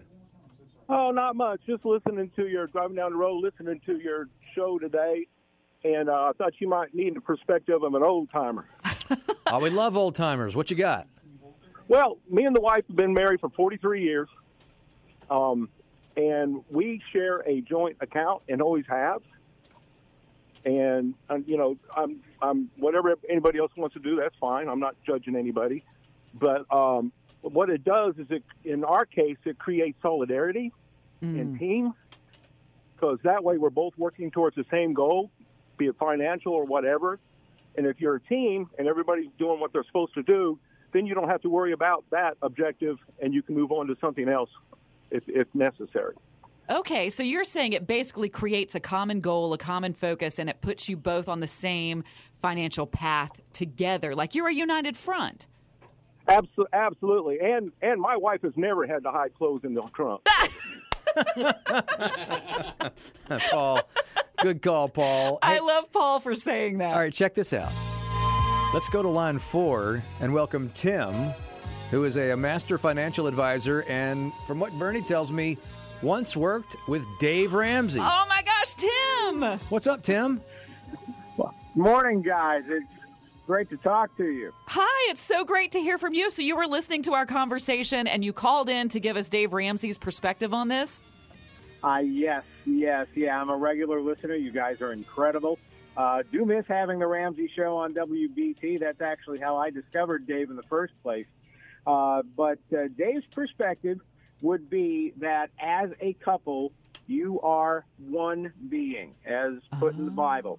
As you know, Dave's perspective is very much biblically oriented. So the two become one, and that means that there is no reason for any more than one checking account and one savings account. Dave will go so far as to say if you don't have it that way, this isn't a money issue. This is a marriage issue. Oh, my gosh, Tim. So basically I'm doing it wrong. There's generally considered to be some trust issues involved with that inside the marriage, and that all by itself can be very damaging to a marriage. I think you probably are both aware that the biggest single cause for divorce in this country is financial issues. Yeah. Well, this was one of the reasons for us that we didn't combine finances, because I didn't ever want finances to be an argument. And I've been married, my husband and I have been married for 15, almost 16 years, and we have not once had an argument about money. Not once. That's impressive. Well, I'm wonderful.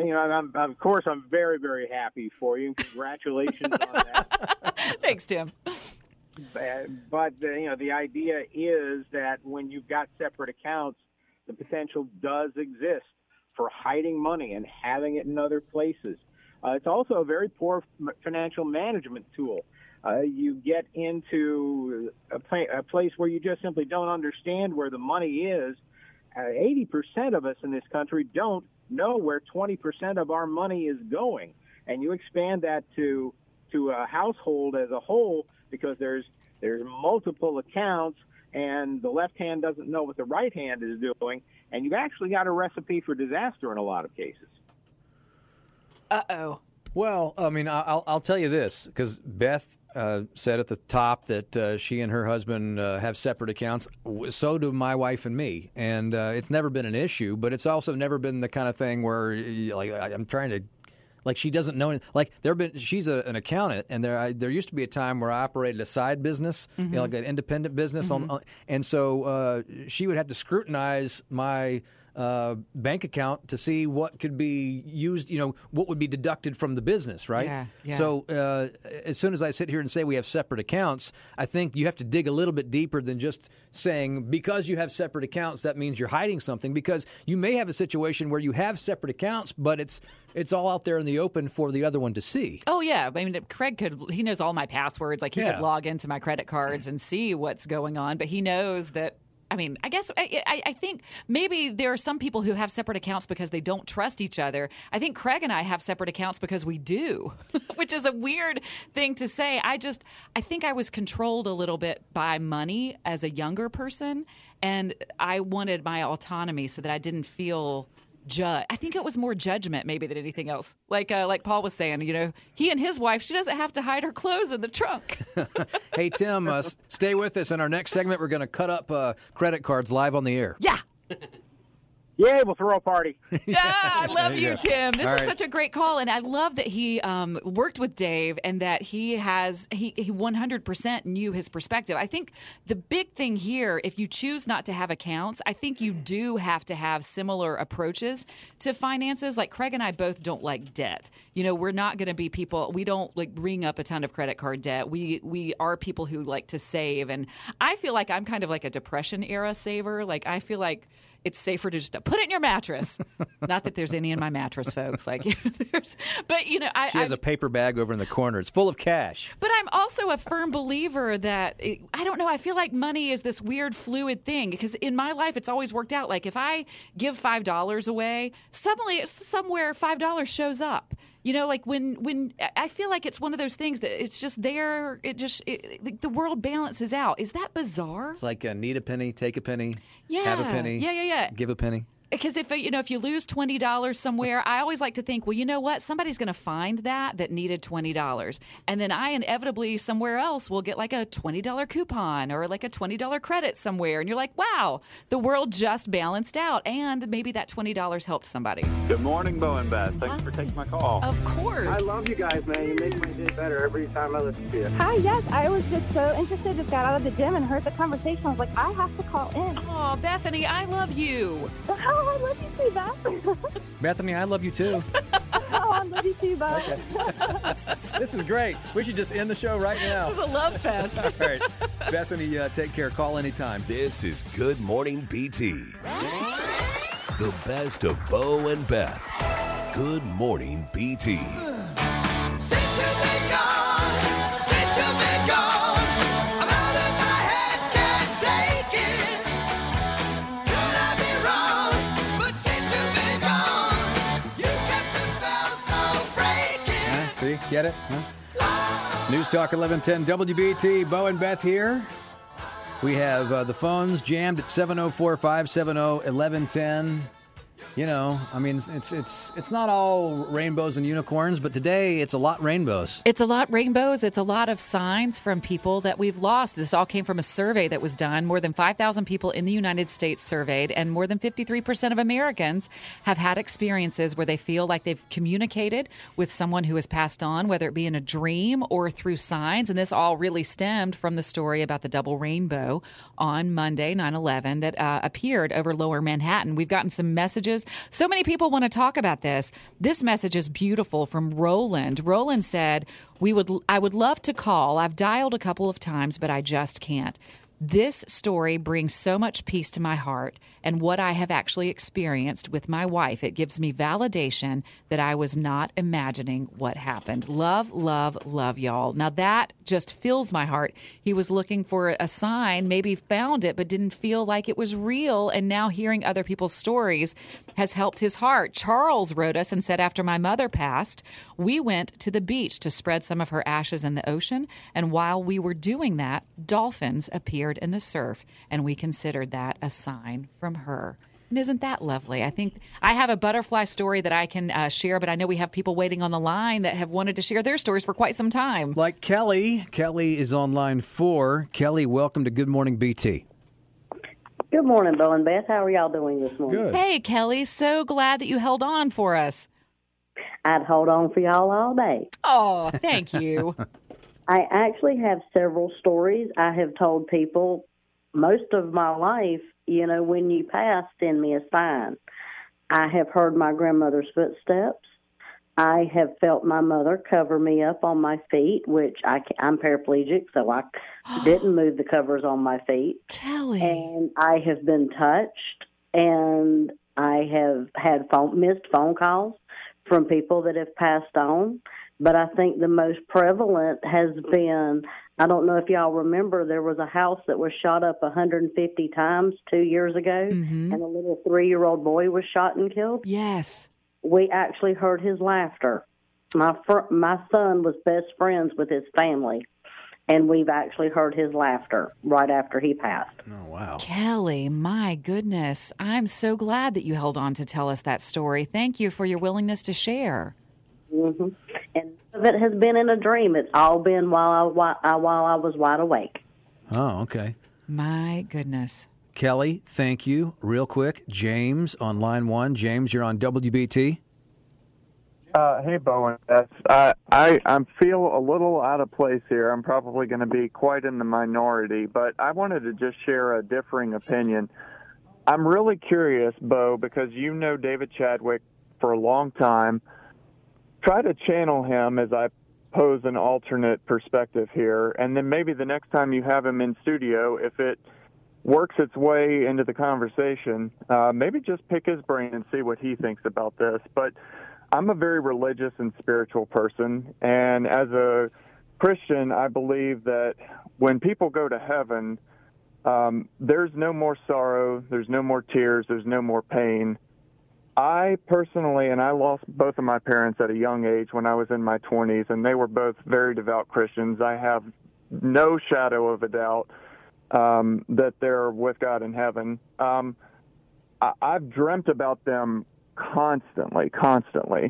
But I don't think that they are able to look down to speak to me, because if you believe that, if you have a biblical worldview, once you're in heaven, you can't look upon the earth and all the tragedy and the sorrow and the pain and everything that's going on with even just the people in your own lives, your family, because you're in the presence of God and you're shielded from all of that. And so I think God gives us signs, and I think there are a lot of coincidences, and I think that sometimes our minds and our affinity to want to connect with the people that have gone on before us may be more of what we're sensing and feeling than the presence of those people and their spirits, because I believe their spirits are with God in heaven. So that's my perspective, but I would love to know what David Chadwick would have to say on this topic of people in the afterlife sort of speaking to us. Well, he will be here, and here's what I'll say to you now. You also started that conversation by saying, what do I think he might say? And Bernie has been talking to you all before, screening the calls, and he was telling us about what you wanted to talk about. And I wanted to make sure we got you on the air, because I think it's a very interesting conversation. But Beth and I both sort of arrived at the same place with David. I think we know exactly what he'd say. James, and I absolutely value your perspective, and I think our ability to want to connect with people who have passed on is, that's what grief is. Grief is the love that we've experienced with people, and the we just don't know where that love's going to go, now that someone has passed on. But David and his and we will certainly ask him this question tomorrow. But I've had conversations with him and with Marilyn off the air about angels on earth and experiences that you have on earth with the divine. And I know that that's not necessarily the past loved one, but we've had, Marilyn has done research and has worked on a book on this very subject, on this kind of idea of being able to look for and see signs. And you were just saying it from God, and we know from the Bible that biblical figures certainly had dreams where God communicated with them. Joseph being one of them, and Mary. But I love that you're considering this topic so deeply, James, because it means it's touching your heart, but just in a different way, and all of those points of view are so incredibly valid. Patty just wrote us, and she said, as someone who is in the middle, right now seems to be a hopeless situation, but I think it's hugely important in times like these to be a light. And you definitely are. Even when you guys do the news, it's factual and not emotional. Y'all should give classes. So glad to start my day with you. I have no idea how many other crazy people are up this early, but do know that you guys start our days with a smile, and that's really huge to set the tone for our day. We've been doing this show for a year and a half. Yeah. And when we started, we knew what we wanted to do, but you have to work together and you have to go through the day-to-day thing to develop that. But if you could have read me that then, I would say that's exactly where I want to be. Good morning, Beth and Bo. I always wanted to do that. Oh. This is Good Morning BT. Whether it's audiobooks or all-time greatest hits, long live listening to your favorites. Learn more about Kisqali Ribociclib 200 milligrams at KISQALI.com and talk to your doctor to see if Kisqali is right for you. Hey, thanks for taking my call, and you have a great show, Bo and Beth. Hey, good morning, BT Squared. Hey. This is the best of Good Morning BT. Somewhere deep in bear country lives a Bernstein bear family. They're kind of furry around the torso. They're a lot like people, only more so. Here's the funny thing about this. I was looking for this this song. I knew I had it, but I was spelling it the wrong way when I was searching it. And it's in my computer as Baron, S-T-E-I-N. See? Bears. And the powers that be swear that it has always been spelled Berenstain. So why were we not calling it the Berenstain Bears? Why did we call it the Berenstain Bears? I don't know, but if you look at the book covers, I did. That's S-T-A-I-N. They're right. Well, yeah, but you Googled them. Who changed it? Oh, you mean glitch? You mean somebody's gone back and in every image on the internet they've changed the... Yes. It's a glitch in the Matrix, guys. Now, I do have to clarify something here. I said something earlier in the hour. I said I have this saying that whenever I'm talking to somebody, I'll end it by saying, good talk, Russ. Good talk, Russ. Okay, he actually does in the movie say, good talk, son. Good talk, dad. But he does not say good talk Russ. And I always say Russ. And so I was searching for the time where he said Russ, where the closest thing to it was... I just had a good talk with Rusty. You'll be in good hands here, honey. So there is good talk son, but there's not good talk Russ. So if I went around saying to everybody good talk son, that would have a different connotation. And it would feel kind of creepy when you said it to me, right? Yes. It would feel kind of strange. We're talking about a phenomenon that is sweeping the internet known as the Mandela effect. And it's the...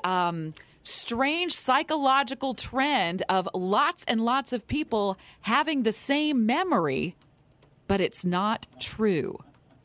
Like the Berenstain Bears. We all have the memory of it being spelled Berenstain, but it's not spelled that way according to every source that's out there on the interwebs. The Mandela effect, it's called. Anna, you're on News Talk 1110 WBT. Hi. Hey. Hey, Anna. Hi, how are you? We are great. Isn't this weird? I love your show. I listen every morning. Beth, I don't think... Beth, she thought you were asking, is this show just the weirdest thing you've ever heard? No. Well, thank you for saying that, Anna. But this phenomenon, this Mandela effect, isn't this weird? I've got one. It's Fruit Loops. Yeah? How do you think the box is spelled? So I thought it was spelled Fruitloops, and then it had the cereal for the two O's in loops. No, it's fruit, F-R-O-O-T, with the cereal. So it's in both lines. Fruit Loops. Did you have a memory of it being spelled No. Fruit Loops? I'm like you said, I just was the regular fruit. The regular Loops. fruit. Yeah. It's got that bird, Toucan Joe, on there also. That would be Toucan Sam. Or maybe I'm remembering sure? it wrong. Is it Toucan Joe? I thought... No, I'm Not just weird, though. Yes. Anna, thanks for calling. Now I'm wondering if... I was kidding. Is it? Oh, you're trying to mess with me. Okay. Keith, you're on News Talk 1110 WBT. Welcome to the show. Hey, good morning. Good morning. So one that I saw on a list, and I'm a music guy, so it freaked me out. The Queen song, We Are the Champions, Yeah. it said that they do not say of the world at the end of the song. Well, let's see. Here we go.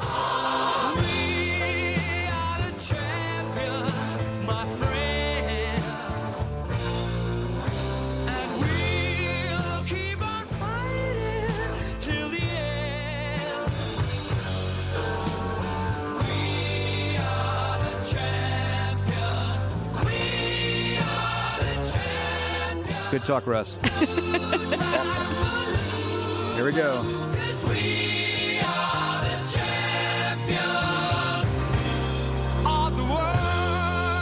Yeah, they do. They totally said of the world. What I found out, because, again, as a music guy, I was like, yes, it does. Well, apparently there is an album version strictly that was done in the studio where they don't say that, but it's the live version that does. Oh, so people have two different memories of the song, whether they heard the live version or the studio version? Right.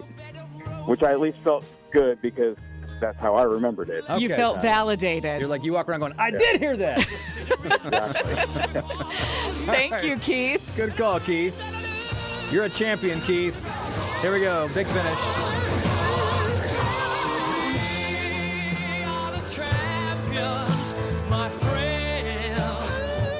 So your brother's texting you now? He doesn't believe me? Yes. So my little brother is all in on the Mandela effect, and he has been sending me all of the ones because he also thought the Berenstein Bears was spelled with an Stein at the end, but he doesn't believe you about the good talk, Russ. He wrote me and he said, tell Bo he said it to him when they were sitting in the desert drinking beer. Look for that. All right, Bill, you listening? Here we go. Good talk, son. Talk, Dad. I'm telling you, I want it to be good talk, Russ, as much as you do, because I say that to everybody. Well, what if they used to say it, good talk, Russ, and something in the Matrix changed it after we all imprinted the memory on our brains? This is as close as we can get to it right here. I just had a good talk with Rusty. You'll be in good hands here, honey. That's it. He says, good talk, son. Good talk, so Dad. Why do we all have the memory of him saying, good talk, Russ? Because maybe he says Russ so many other times. You know, he says Russ in all the movies a lot, but he never actually says good talk, Russ. I guess the other part where he's like, Russ, your feet, when Rusty has his feet on the car while he's singing Old Man River. Or, I mean, there's so many times the name Rusty is said in the movies. I mean, who can forget the Eiffel Tower in European Vacation where they say, Rusty. Rusty. Rusty. Rusty. I want to write, I want to paint, I want to sculpt something massive, I want to... Well, there are a ton of these. We're talking about something called the Mandela effect. The term was coined in 2009 when a researcher found that millions of people believed that Nelson Mandela passed away in jail in the 1980s. Mm-hmm. And then, of course, we all know that he didn't because he was released from jail and then became the president of South Africa. So that's why it's called the Mandela effect, because so many people had the same memory that was in fact wrong. And it turns out this is sweeping the internet, and there are tons and tons of these. Kit Kat, the Kit Kat bar, does the logo have a dash? I think it does. I think it has a dash on the label. Kit Kat. No, I don't think so. Now, see, some of these I've never thought about. So, I don't know. I eat the candy bar. It's good. I don't really pay much attention to the package. Well, Kit Kat apparently has no dash in it. It is just Kit Kat on the wrapper. I can never eat one again. The biggest one to me is Fruit of the Loom. The Fruit of the Loom logo. Yeah. In my brain, all of the fruit was coming out of a cornucopia. But apparently, Bernie, you think so. Bernie believes that. What about you, John I didn't Moore? think so. I thought it was just a bunch of dudes standing around dressed up like fruit. You're thinking of this commercial. That's what it is. I remember those commercials. I'll be honest with you. When you mentioned Fruit of the Loom, much like Kit Kat, like I can't think in my head what the logo looks like. Oh, see, I thought it was a bunch of fruit Like I coming know it's out a of a bunch of cornucopia. fruit, but I don't really know. I can't think of the details of what that fruit bushel or whatever you say it looks like. It's in the back of my underwear, not the front. What? The tag. Oh. Back to the Berenstain Bears again. Yeah, I guess I should have. I guess I should have clarified that. I'm talking about the label. It sounded like you said there was a bunch of fruit in the back of your underwear. No. Boy, that went south really quickly. But Fruit of the Loom doesn't have the cornucopia. It's just like a bunch of grapes and an apple and what looks like lettuce leaves in the actual no banana logo. There is no banana. See. 2 months in a row, Bo and Beth are #1 in Charlotte. This is Good Morning BT. The best of Bo and Beth. Good Morning BT.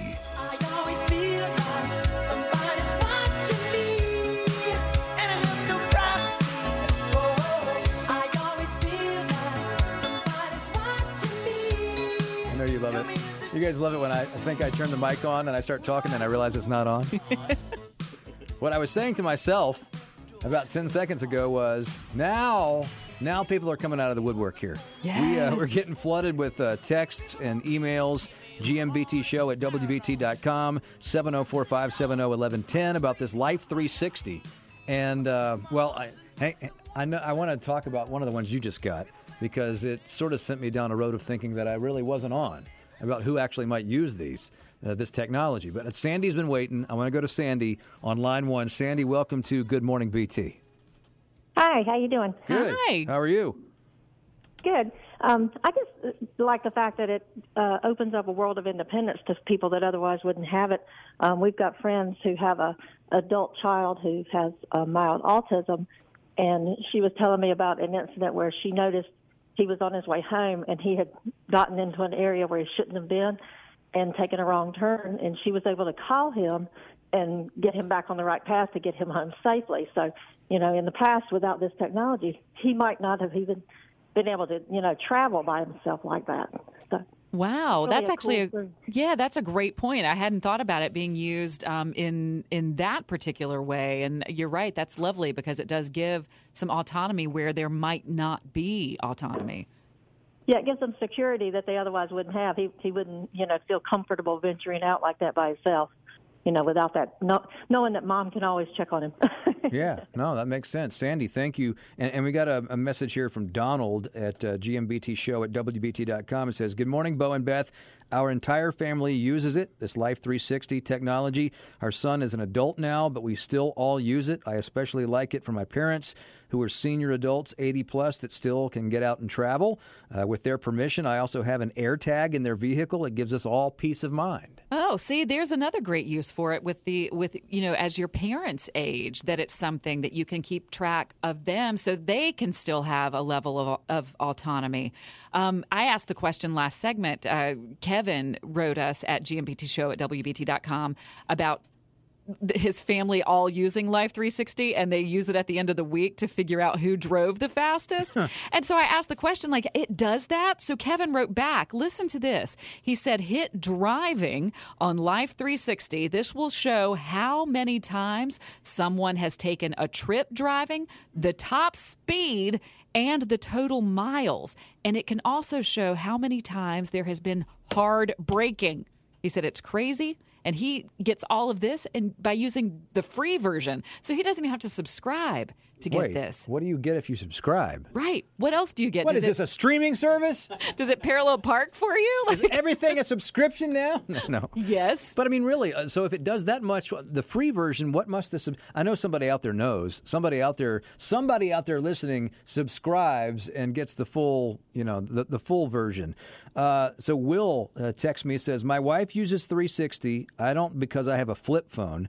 The kids have phones now, unlike we did, so they can reach us if needed. So I don't like 360, but I know it's not going away. My worry is that we're priming the next generation for a future where the government also tracks them and they just accept it. Ooh, because if you're used to being tracked or watched, then it doesn't seem odd. It doesn't seem out of the ordinary. I have a question, and I don't know if this is something. I don't use Life 360. I don't have kids. Do couples use this? You mean couples who suspect things? Well, even if they don't suspect things, just so that, I don't know, just to be sure. Right, just to be one of the people in the couple, do you have trust issues? And so you put Life 360 on your phones. Or are there some couples out there that use it and one doesn't know? Because we just got a note about the AirTags. The AirTags. Now, I have AirTags. We've talked about this before. I have AirTags that I use to find my keys, and it's been great. Now, some people think the AirTag thing, and we've talked about this with Teresa, is too intrusive. Well, because people can put it under your cars or drop one in your purse. Well, and that's the difference here, is the Life 360, if you're a couple, it's kind of hard to hide that from the other one because you can see if it's on your phone or not. Right. But with the AirTags, there are cases where the AirTags have been, like you say, placed and the other person doesn't know it because they can't see it. It's hidden. And there's nothing on their phone to indicate that it's there, but it's on your phone. Jody is on News Talk 1110 WBT, line 1. Hi, Jody. Hey, guys. How you doing? What's up, man? Hey, yeah, we use 360 on our tablets. We run a construction company, and our employees have iPads. So we have 360, and we have the gold version. Okay, so here we go. You were asking what that gets you. You can get a 30-day map and track of where everybody's been. Wow. So it hangs on to the information for an entire month.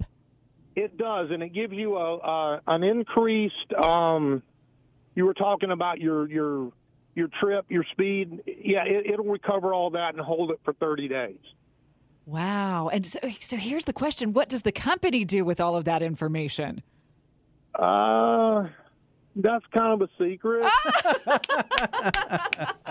No, we use it. We use it to verify. I mean, if somebody's supposed to be here and you said you were, but your tablet wasn't. I mean, that kind of thing. So what you're saying is that where necessary, you cross-check? We do. Mainly to do payroll. Yeah. Because we also use a geo-tracking payroll type system. And it's a backup to make sure that both are validated. You know, one cross-references the other. You know, this makes me think of something, because my mind is racing now. And you know how we talked during the pandemic about how people would work from home and Right. and the boss wouldn't be able to verify whether or not they were really doing what they said they were counting time for? Now this would essentially give a boss a way to cross-check, like Jody says, you were on the clock, but where were you actually when you were on the clock? See what I'm saying? Yeah.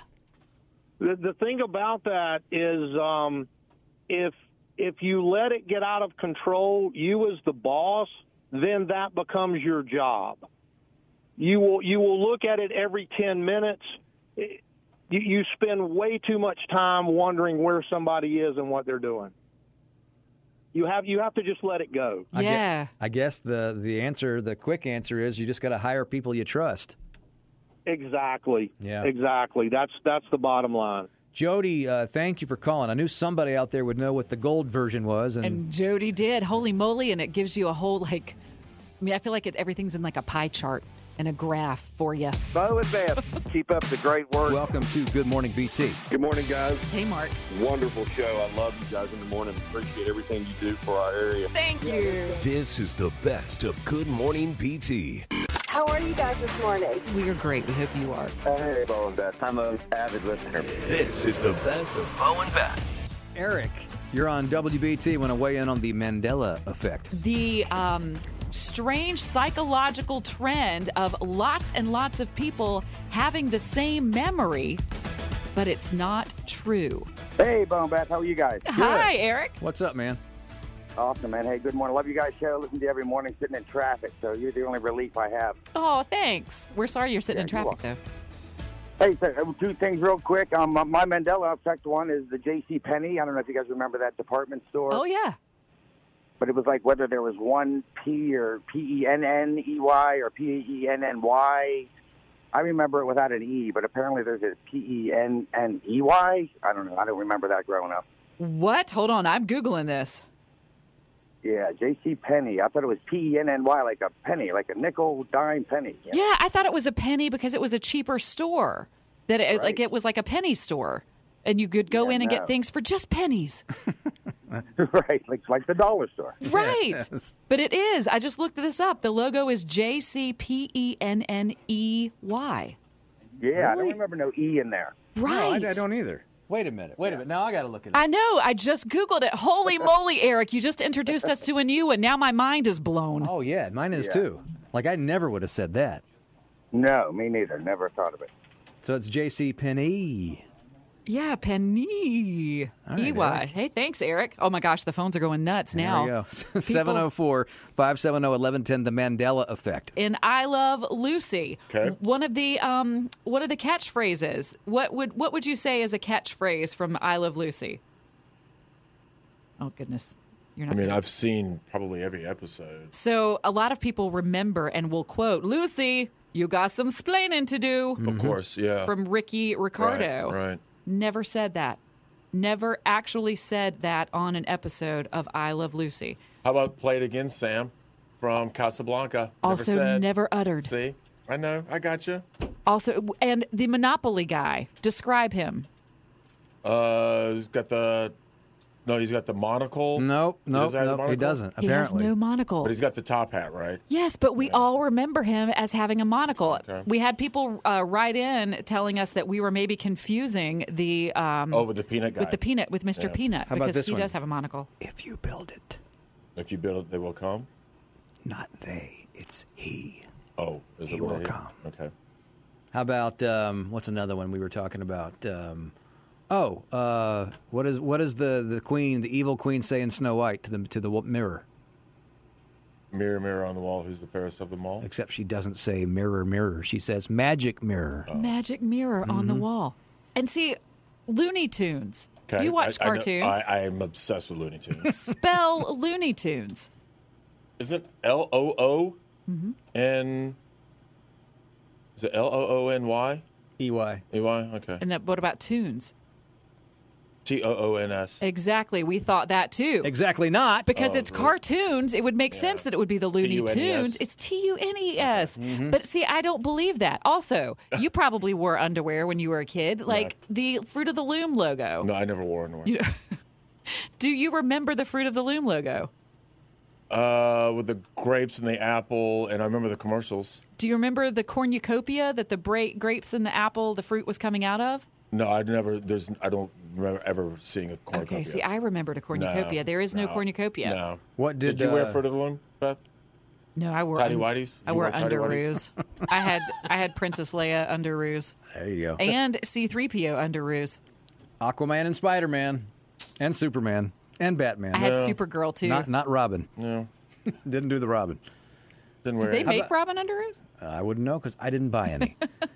What about Darth Vader? What does he say to Luke in Empire Strikes Back? You mean the whole Luke? I'm your father. Obi-Wan never told you what happened to your father. He told me enough. He told me you killed him. No, I am your father. See, most people think he says, Luke, I am your father. He does not say Luke. And then my own personal one that I've been talking about this morning, because you know this, Beth knows this, everybody who knows me knows that when I'm in a conversation with somebody, I am apt to say at the end of it, all right, good talk, Russ. Correct. That's just kind of my go-to line. Yep. He does not say good talk, Russ. The closest he says to the Russ part is this. I just had a good talk with Rusty. You'll be in good hands here, honey.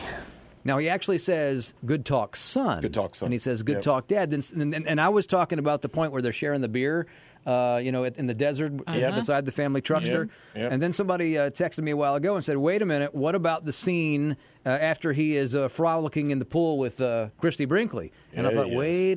wait a minute. I had to check it out. It was just one girl. I saw her. Girl. Oh, that girl? Yeah. Oh, no, that's a waitress. No, I was just ordering in. She's a pool waitress. I was ordering in some fish for you and Audrey and Mom. She took your order?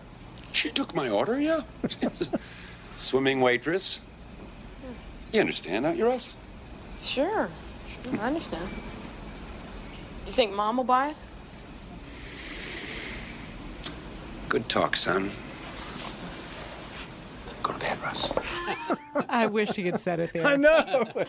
but there again, I thought he was going to bust me and say that I was wrong. And I was forgetting that scene. But no, same thing. Good talk, son. Here's one more, and John Moore and I had the same memory. What color is chartreuse? Oh, I have no idea. No. I thought red. Yeah, Some sort of red. I thought like hot pink, magenta kind of color. Purple? I have no idea. Yeah, purple, right. Yeah. We thought it was like a purplish color. Apparently we've been wrong all this I have time. no It's idea. green. I have no idea. Yeah. Chartreuse is in fact green. Really? A shade of... Yeah, did you think it was purple too? I thought it was reddish. Reddish purple. See, that there's an entire generation of people who have a memory of being told that chartreuse was some kind of magenta, pinkish red color, and in fact, it's green. I think Brett dated a girl named Chartreuse once. I knew it was coming. I knew it. All right, Jensen. Well, just she didn't have chartreuse hair. I promise you that. We will hear from you tonight, 7 o'clock. Yeah, I got to tell Beth about the dream I had about her last night. Oh. Well, I'll just say to you, I'm scared. good talk, Russ. This is the best of Bo and Beth. On to Matt. Whether it's audiobooks or all-time greatest hits, long live listening to your favorites. Learn more about Kisqali Ribociclib 200 milligrams at KISQALI.com and talk to your doctor to see if Kisqali is right for you.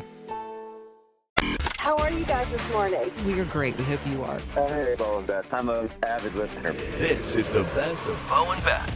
I don't care what you say anymore. This is my life. But I'll be watching you. Go ahead with your own life. Leave me alone. I see you on your phone. What would Billy Joel think back when he wrote this song about Life 360 that tracks your every move and knows every place that you are and now does things like a gold subscription service that gives you a printout of your entire last month?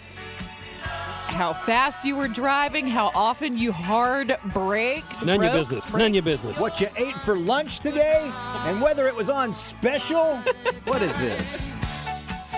All right, so this has gotten a lot of you worked up. We're talking about Life 360, and the whole conversation stems from the fact that, according to the Wall Street Journal, there are a lot of Gen Zers that like their parents following them on Life 360 because it gives them a sense of security. Well, yeah, and our listener Kevin wrote us a message saying he uses Life 360 with his son, and his son actually loves it because he can also keep tabs on his parents, and he knows where his parents are, so it makes his son feel secure. Other people have written us to say that they use it with their parents so that they can give their older parents some autonomy. They know where they are. In fact, Josh wrote us and said, my kids and their friends use it to keep up with each other, leaving school, driving home, driving to school events.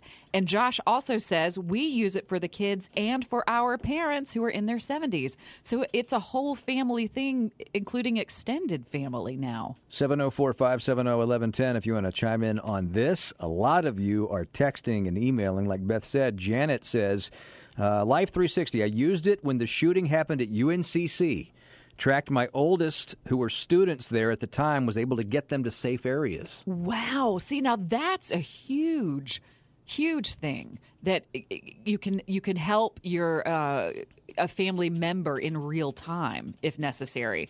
Ashley sent us a message at gmbtshow@wbt.com. She said, my family uses Life 360 for, obviously, our family, but I am also a real estate appraiser, and I use it so that my husband will always know where I am since I'm going into people's homes all over. That's a huge deal. If I were a real estate agent or a real estate appraiser, I would want my husband to know where I was because, you know, if you're a real estate agent, you're going into most of the time empty houses with strangers, you know, with people that you've just met. Yeah. Here's more here from another listener. It has crash detection. It notifies the others that there might have been a wreck because of a sudden stop. I use it to find my phone in the house without using Find My Phone. The kids use it when I go to the grocery store to let me know to pick up their snacks. I mean, it's like some of these are really, really deep, you know, like the UNCC example, and then some of them are just pure convenience. Yeah. She says, I also keep track of my husband while he's out of town to be assured he's all right. There's no way you can know that it's on your phone because it drains the battery. You can turn off your location, but the GPS won't work. Says, I have friends who track their parents who are 80 plus, helps them have peace of mind that they're doing and they're driving well. See, now that was my question that I posed earlier, and I'd love, and people, you don't have to like share your names if you don't want to. I was wondering if people who don't have children, if they use this in their relationships. Do couples use this to keep track on their significant other because of trust issues or things like that? Is it used for? Is that the negative side of Life 360? Jerry is on line 1, 704-570-1110, wants to talk about Life 360. Do you use it? How do you use it? What's up, Jerry? So, yeah, we actually use it. We actually have our adult kids and our grandkids on it, and our only mother that's still alive, and she's 80-something. But my wife is a nurse, and she has to go out to home visits. She got caught out in a rough part of town one night at a client's house, and there was a train broke down on the tracks, and she could not figure out how to get out of that area. So she called me, and I was able to zoom out on the map and figure out a way to get her out of that area of town without going deeper back into it. Wow. Now, see, that's something I would never, because I haven't gone into Life 360. I haven't seen what Life 360 looks like once you're in the app, but that's pretty amazing that you can see the person on the map. You were able to zoom out and direct and guide her, which I guess is kind of what our last caller, Sandy, was saying about a child getting lost trying to get home and a parent being able to help them get home. So I have one more story real quick. I have a special needs daughter. She's 23. She has Downs. And she tracks us when we're going to be home. How far are we away and stuff like that. And one day I stopped by South 21 to get me some lunch, and she thought that I was bringing her South 21 home. She was a little upset. Oh.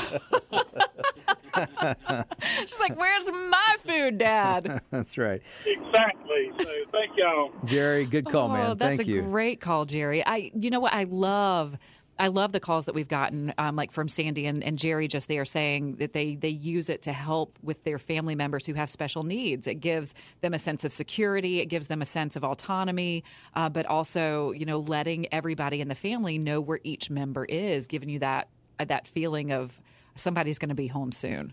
Well, look, I have a daughter that's in college, and we have the 360 on the phone, and we don't track her every move, but when she leaves to go back to school, we check to see that she arrived safely. I think a lot of people would probably say that I don't use it like a Big Brother type thing to track your every move. But if you're supposed to be somewhere at a certain time and maybe you haven't gotten a phone call, or maybe you just want to make sure, that they're in the right geographic vicinity on the map, that peace of mind is a big deal to me. See, I wonder, once does your daughter ever turn it off if she goes to stay over at a friend's house or something, so that, you're not like, oh, you stayed at so-and-so's dorm last night? That conversation's never come into play because we've never, we're not snooping on every move. We're just talking about big picture things. But I guarantee you what you just said probably happens in some families. I mean, I'm sure somebody out there, because that's what it comes down to, right? I mean, it comes down to trust and what agreement you have and how it's being used, because as we found out this hour, and I didn't know this until one of you called, there are different layers to this. Like you can pay a subscription, because everything in life is a subscription now, except this show. Right. You don't have to subscribe to this show. You just turn us on. Free. That's right. But that's where life is going, right? So you pay for the gold version, and as our caller said, it basically gives you a printout of the last month. I kind of want it to do it in graphs and pie charts and cool little things. Last one for this hour. Ellen says, yes, parents should do this. Kids aren't allowed to have or own phones until 18, and so it's the parent's phone anyway. So they own the phone. Well, that's true. She has a point there. Yeah, but on top of that, it's that relationship you're building for years down the road, right? Yeah, it's so strange. Like, my husband and I don't have Life 360 on our phones. I didn't even know this was a thing. This is brand new to me that this is a thing. So now you're going to start tracking Craig. Nah. See, all of you are way behind. We've been working in this radio business all these years, and all we have to do is rewind the tape. This is the best of Bo and Beth. On to Matt. I got to do the sound check. Check one. Check. Sibilance. We just have a conversation with us. We don't know the microphones are here. We're just hanging out chatting with each other. I didn't realize till now that this was a job. And we're always gonna hang out. I'm sorry. I'm just over here still thinking about, people sit in focus groups and around tables, and we've got to think of a slogan for that morning show. Good Morning BT, the team to listen to, or the best way to start your day. But really, honestly, Good Morning BT. They don't know they have microphones. I'm afraid you're just too darn loud. Next place. News Talk 1110 WBT. People in broadcasting, radio specifically, a lot of times you'll hear them on the air, and many times they go on later in their day to do something else that has nothing to do with radio. We're very good at side hustles. Mm-hmm. But our Mark Garrison has found a guy with two jobs that don't have anything to do with each other. That is the truth. 50% of Americans now have a side hustle. Wow. That is a big number. And for some, their side gig ends up, becoming their real passion. And that is the case with a man I met recently under a big tent at South Park. Even though his regular day job is something that many would consider exciting, even kind of glamorous. I'm a PI. Meet Tony Johnson. He is a PI, a private investigator. Like Magnum PI, the television detective. At least that's the first thing people think of, Tony says, when he tells them what he does for a living. When you tell somebody, I'm a private eye, you mean like Matlock? You mean like Magnum? Yep, and just like Magnum PI, Tony has a lot of adventures as he follows people around. I done had people come out, moon me, come out, show their guns, like, yo, get from in front of my house. He spends a lot of time working insurance fraud cases. So what insurance fraud is, you're trying to follow people incognito. And of course, he's hired to catch cheating husband, cheating wives. But on a hot Sunday afternoon at South Park, I met Tony Johnson working a different kind of case. In fact, I heard him say something you'd never hear from a TV detective. Lettuce, tomatoes, onions on your burger? You might say Tony's a cross between Matlock I'm a private investigator and a caterer. And Bobby Flay. Cooking is my passion. It's crazy because, like, my mom's was a cook, my grandma was a cook. And while Tony's day job means he sometimes carries a gun, the only heat he's packing today, these 3 logs, comes from oak and hickory. Should keep me at about 250 for the next 40 minutes. Stoking the fire on his giant smoker, you might say this private eye has assumed a new identity for this assignment. What's going on, big dog? Welcome to Boogie's Smoke Shop, brother. Boogie's Smoke Shop is what he calls his barbecue roadshow. Boogie is a nickname he picked up in the military, and it just seems to fit his personality when he sets up his smoker and serving tent. Ooh, that looks yummy. Smoked salmon. You're going to have to let me taste that. I got you. A private eye with a nose for good eats. Today we got our 8-ounce Boogie Burger. The Boogie Burger is a specially seasoned half-pound burger that he smokes for about 30 minutes or so. Now, what's in that Boogie Burger? A little bit of this and a little bit of that. This PI is not spilling any secrets when it comes to his ingredients. How you like it, Mark? Oh, man, that is so good. There we go. Boogie Burger. We got smoked ribs, my smoked wings, and smoked salmon. Boogie's Smoke Shop got started like so many side hustles, by accident. You know, I had a Walmart smoker, like a char griller, and I just like to smoke. Liked it so much that when a neighbor put a giant hand-built smoker up for sale, Tony plopped down a healthy down payment and bought it. So I gave that man $1,500. And Tony promised he'd pay the other $1,300 in a month or so. So after watching a cheating husband one night, he came home, fired up the new smoker, and started selling brisket to his friends. I was like, yo, I got a smoker to pay for. Who wants some wings or brisket? I gave that man $1,300 the next month. I've been selling since. Soon catering jobs started rolling in. Then he started selling at festivals like this one at South Park. It took off. Like, it really took off. Like, this called me. This called me, and I answered. I love it. And with his new barbecue calling, he spent hours online learning to sharpen his smoking skills. YouTube University. Like, yeah, you just, like briskets and everything, you just go and get it. Just go and get it. That's Tony Johnson's motto in life. What do you think people could learn from you? Don't be complacent. Just go get it. There's opportunities out there. Go get it. Do what you like, because everybody deserves to be happy. And Tony's happy with 2 very demanding jobs. He's now a private eye about half the week. I looked at his ribs. The ribs look real good. And Boogie the barbecue man the rest of the time. Oh, man. Smoking all kinds of good eats. And mac and cheese. That smoked mac. That is so good. So today you're out here smoking. What bad guy are you chasing tomorrow? 2 murder cases. I have to get over to the jail and interview some clients. He's been hired by a lawyer to find proof that somebody else committed the crime. Heavy stuff. Not around the Boogie Burgers on. But it doesn't take Sherlock Holmes to figure out that this private detective has cracked a big case. How to find joy in his work life. There aren't that many people that work this hard. What drives you? Just go get life. Be happy. Ain't nobody gonna make you happy. You gotta go be happy. How you doing? Just go get it. Just go get it. One day a murder case, the next day the Boogie Burger. I love that man. What a fantastic thing he's doing. Just go find your happiness because nobody else is going to make you happy. But do you know what I liked most, Mark? What's that? Well, besides your storytelling, which is always fantastic, you were talking with your mouth full in this piece. And I could hear... No, I love it. I could hear you chewing the mac and cheese while you were talking. You know what my favorite part of that was? What's that? When he goes, how you like it, Mark? How you like it? The Boogie Burger. Put a little boogie in your step. Now, he's got a Facebook page. It's called Boogie Smoke Shop. You can see where he's smoking. And he is usually set up in Harrisburg every Friday from noon to 5 by a car repair shop on Highway 49. I'm feeling the need to go there and try the smoked ribs. That's I'm right. feeling it in my bones. And then he can follow Craig around and make sure he's not up to any hanky-panky. And then I can hire him on the side. That's right. There you go.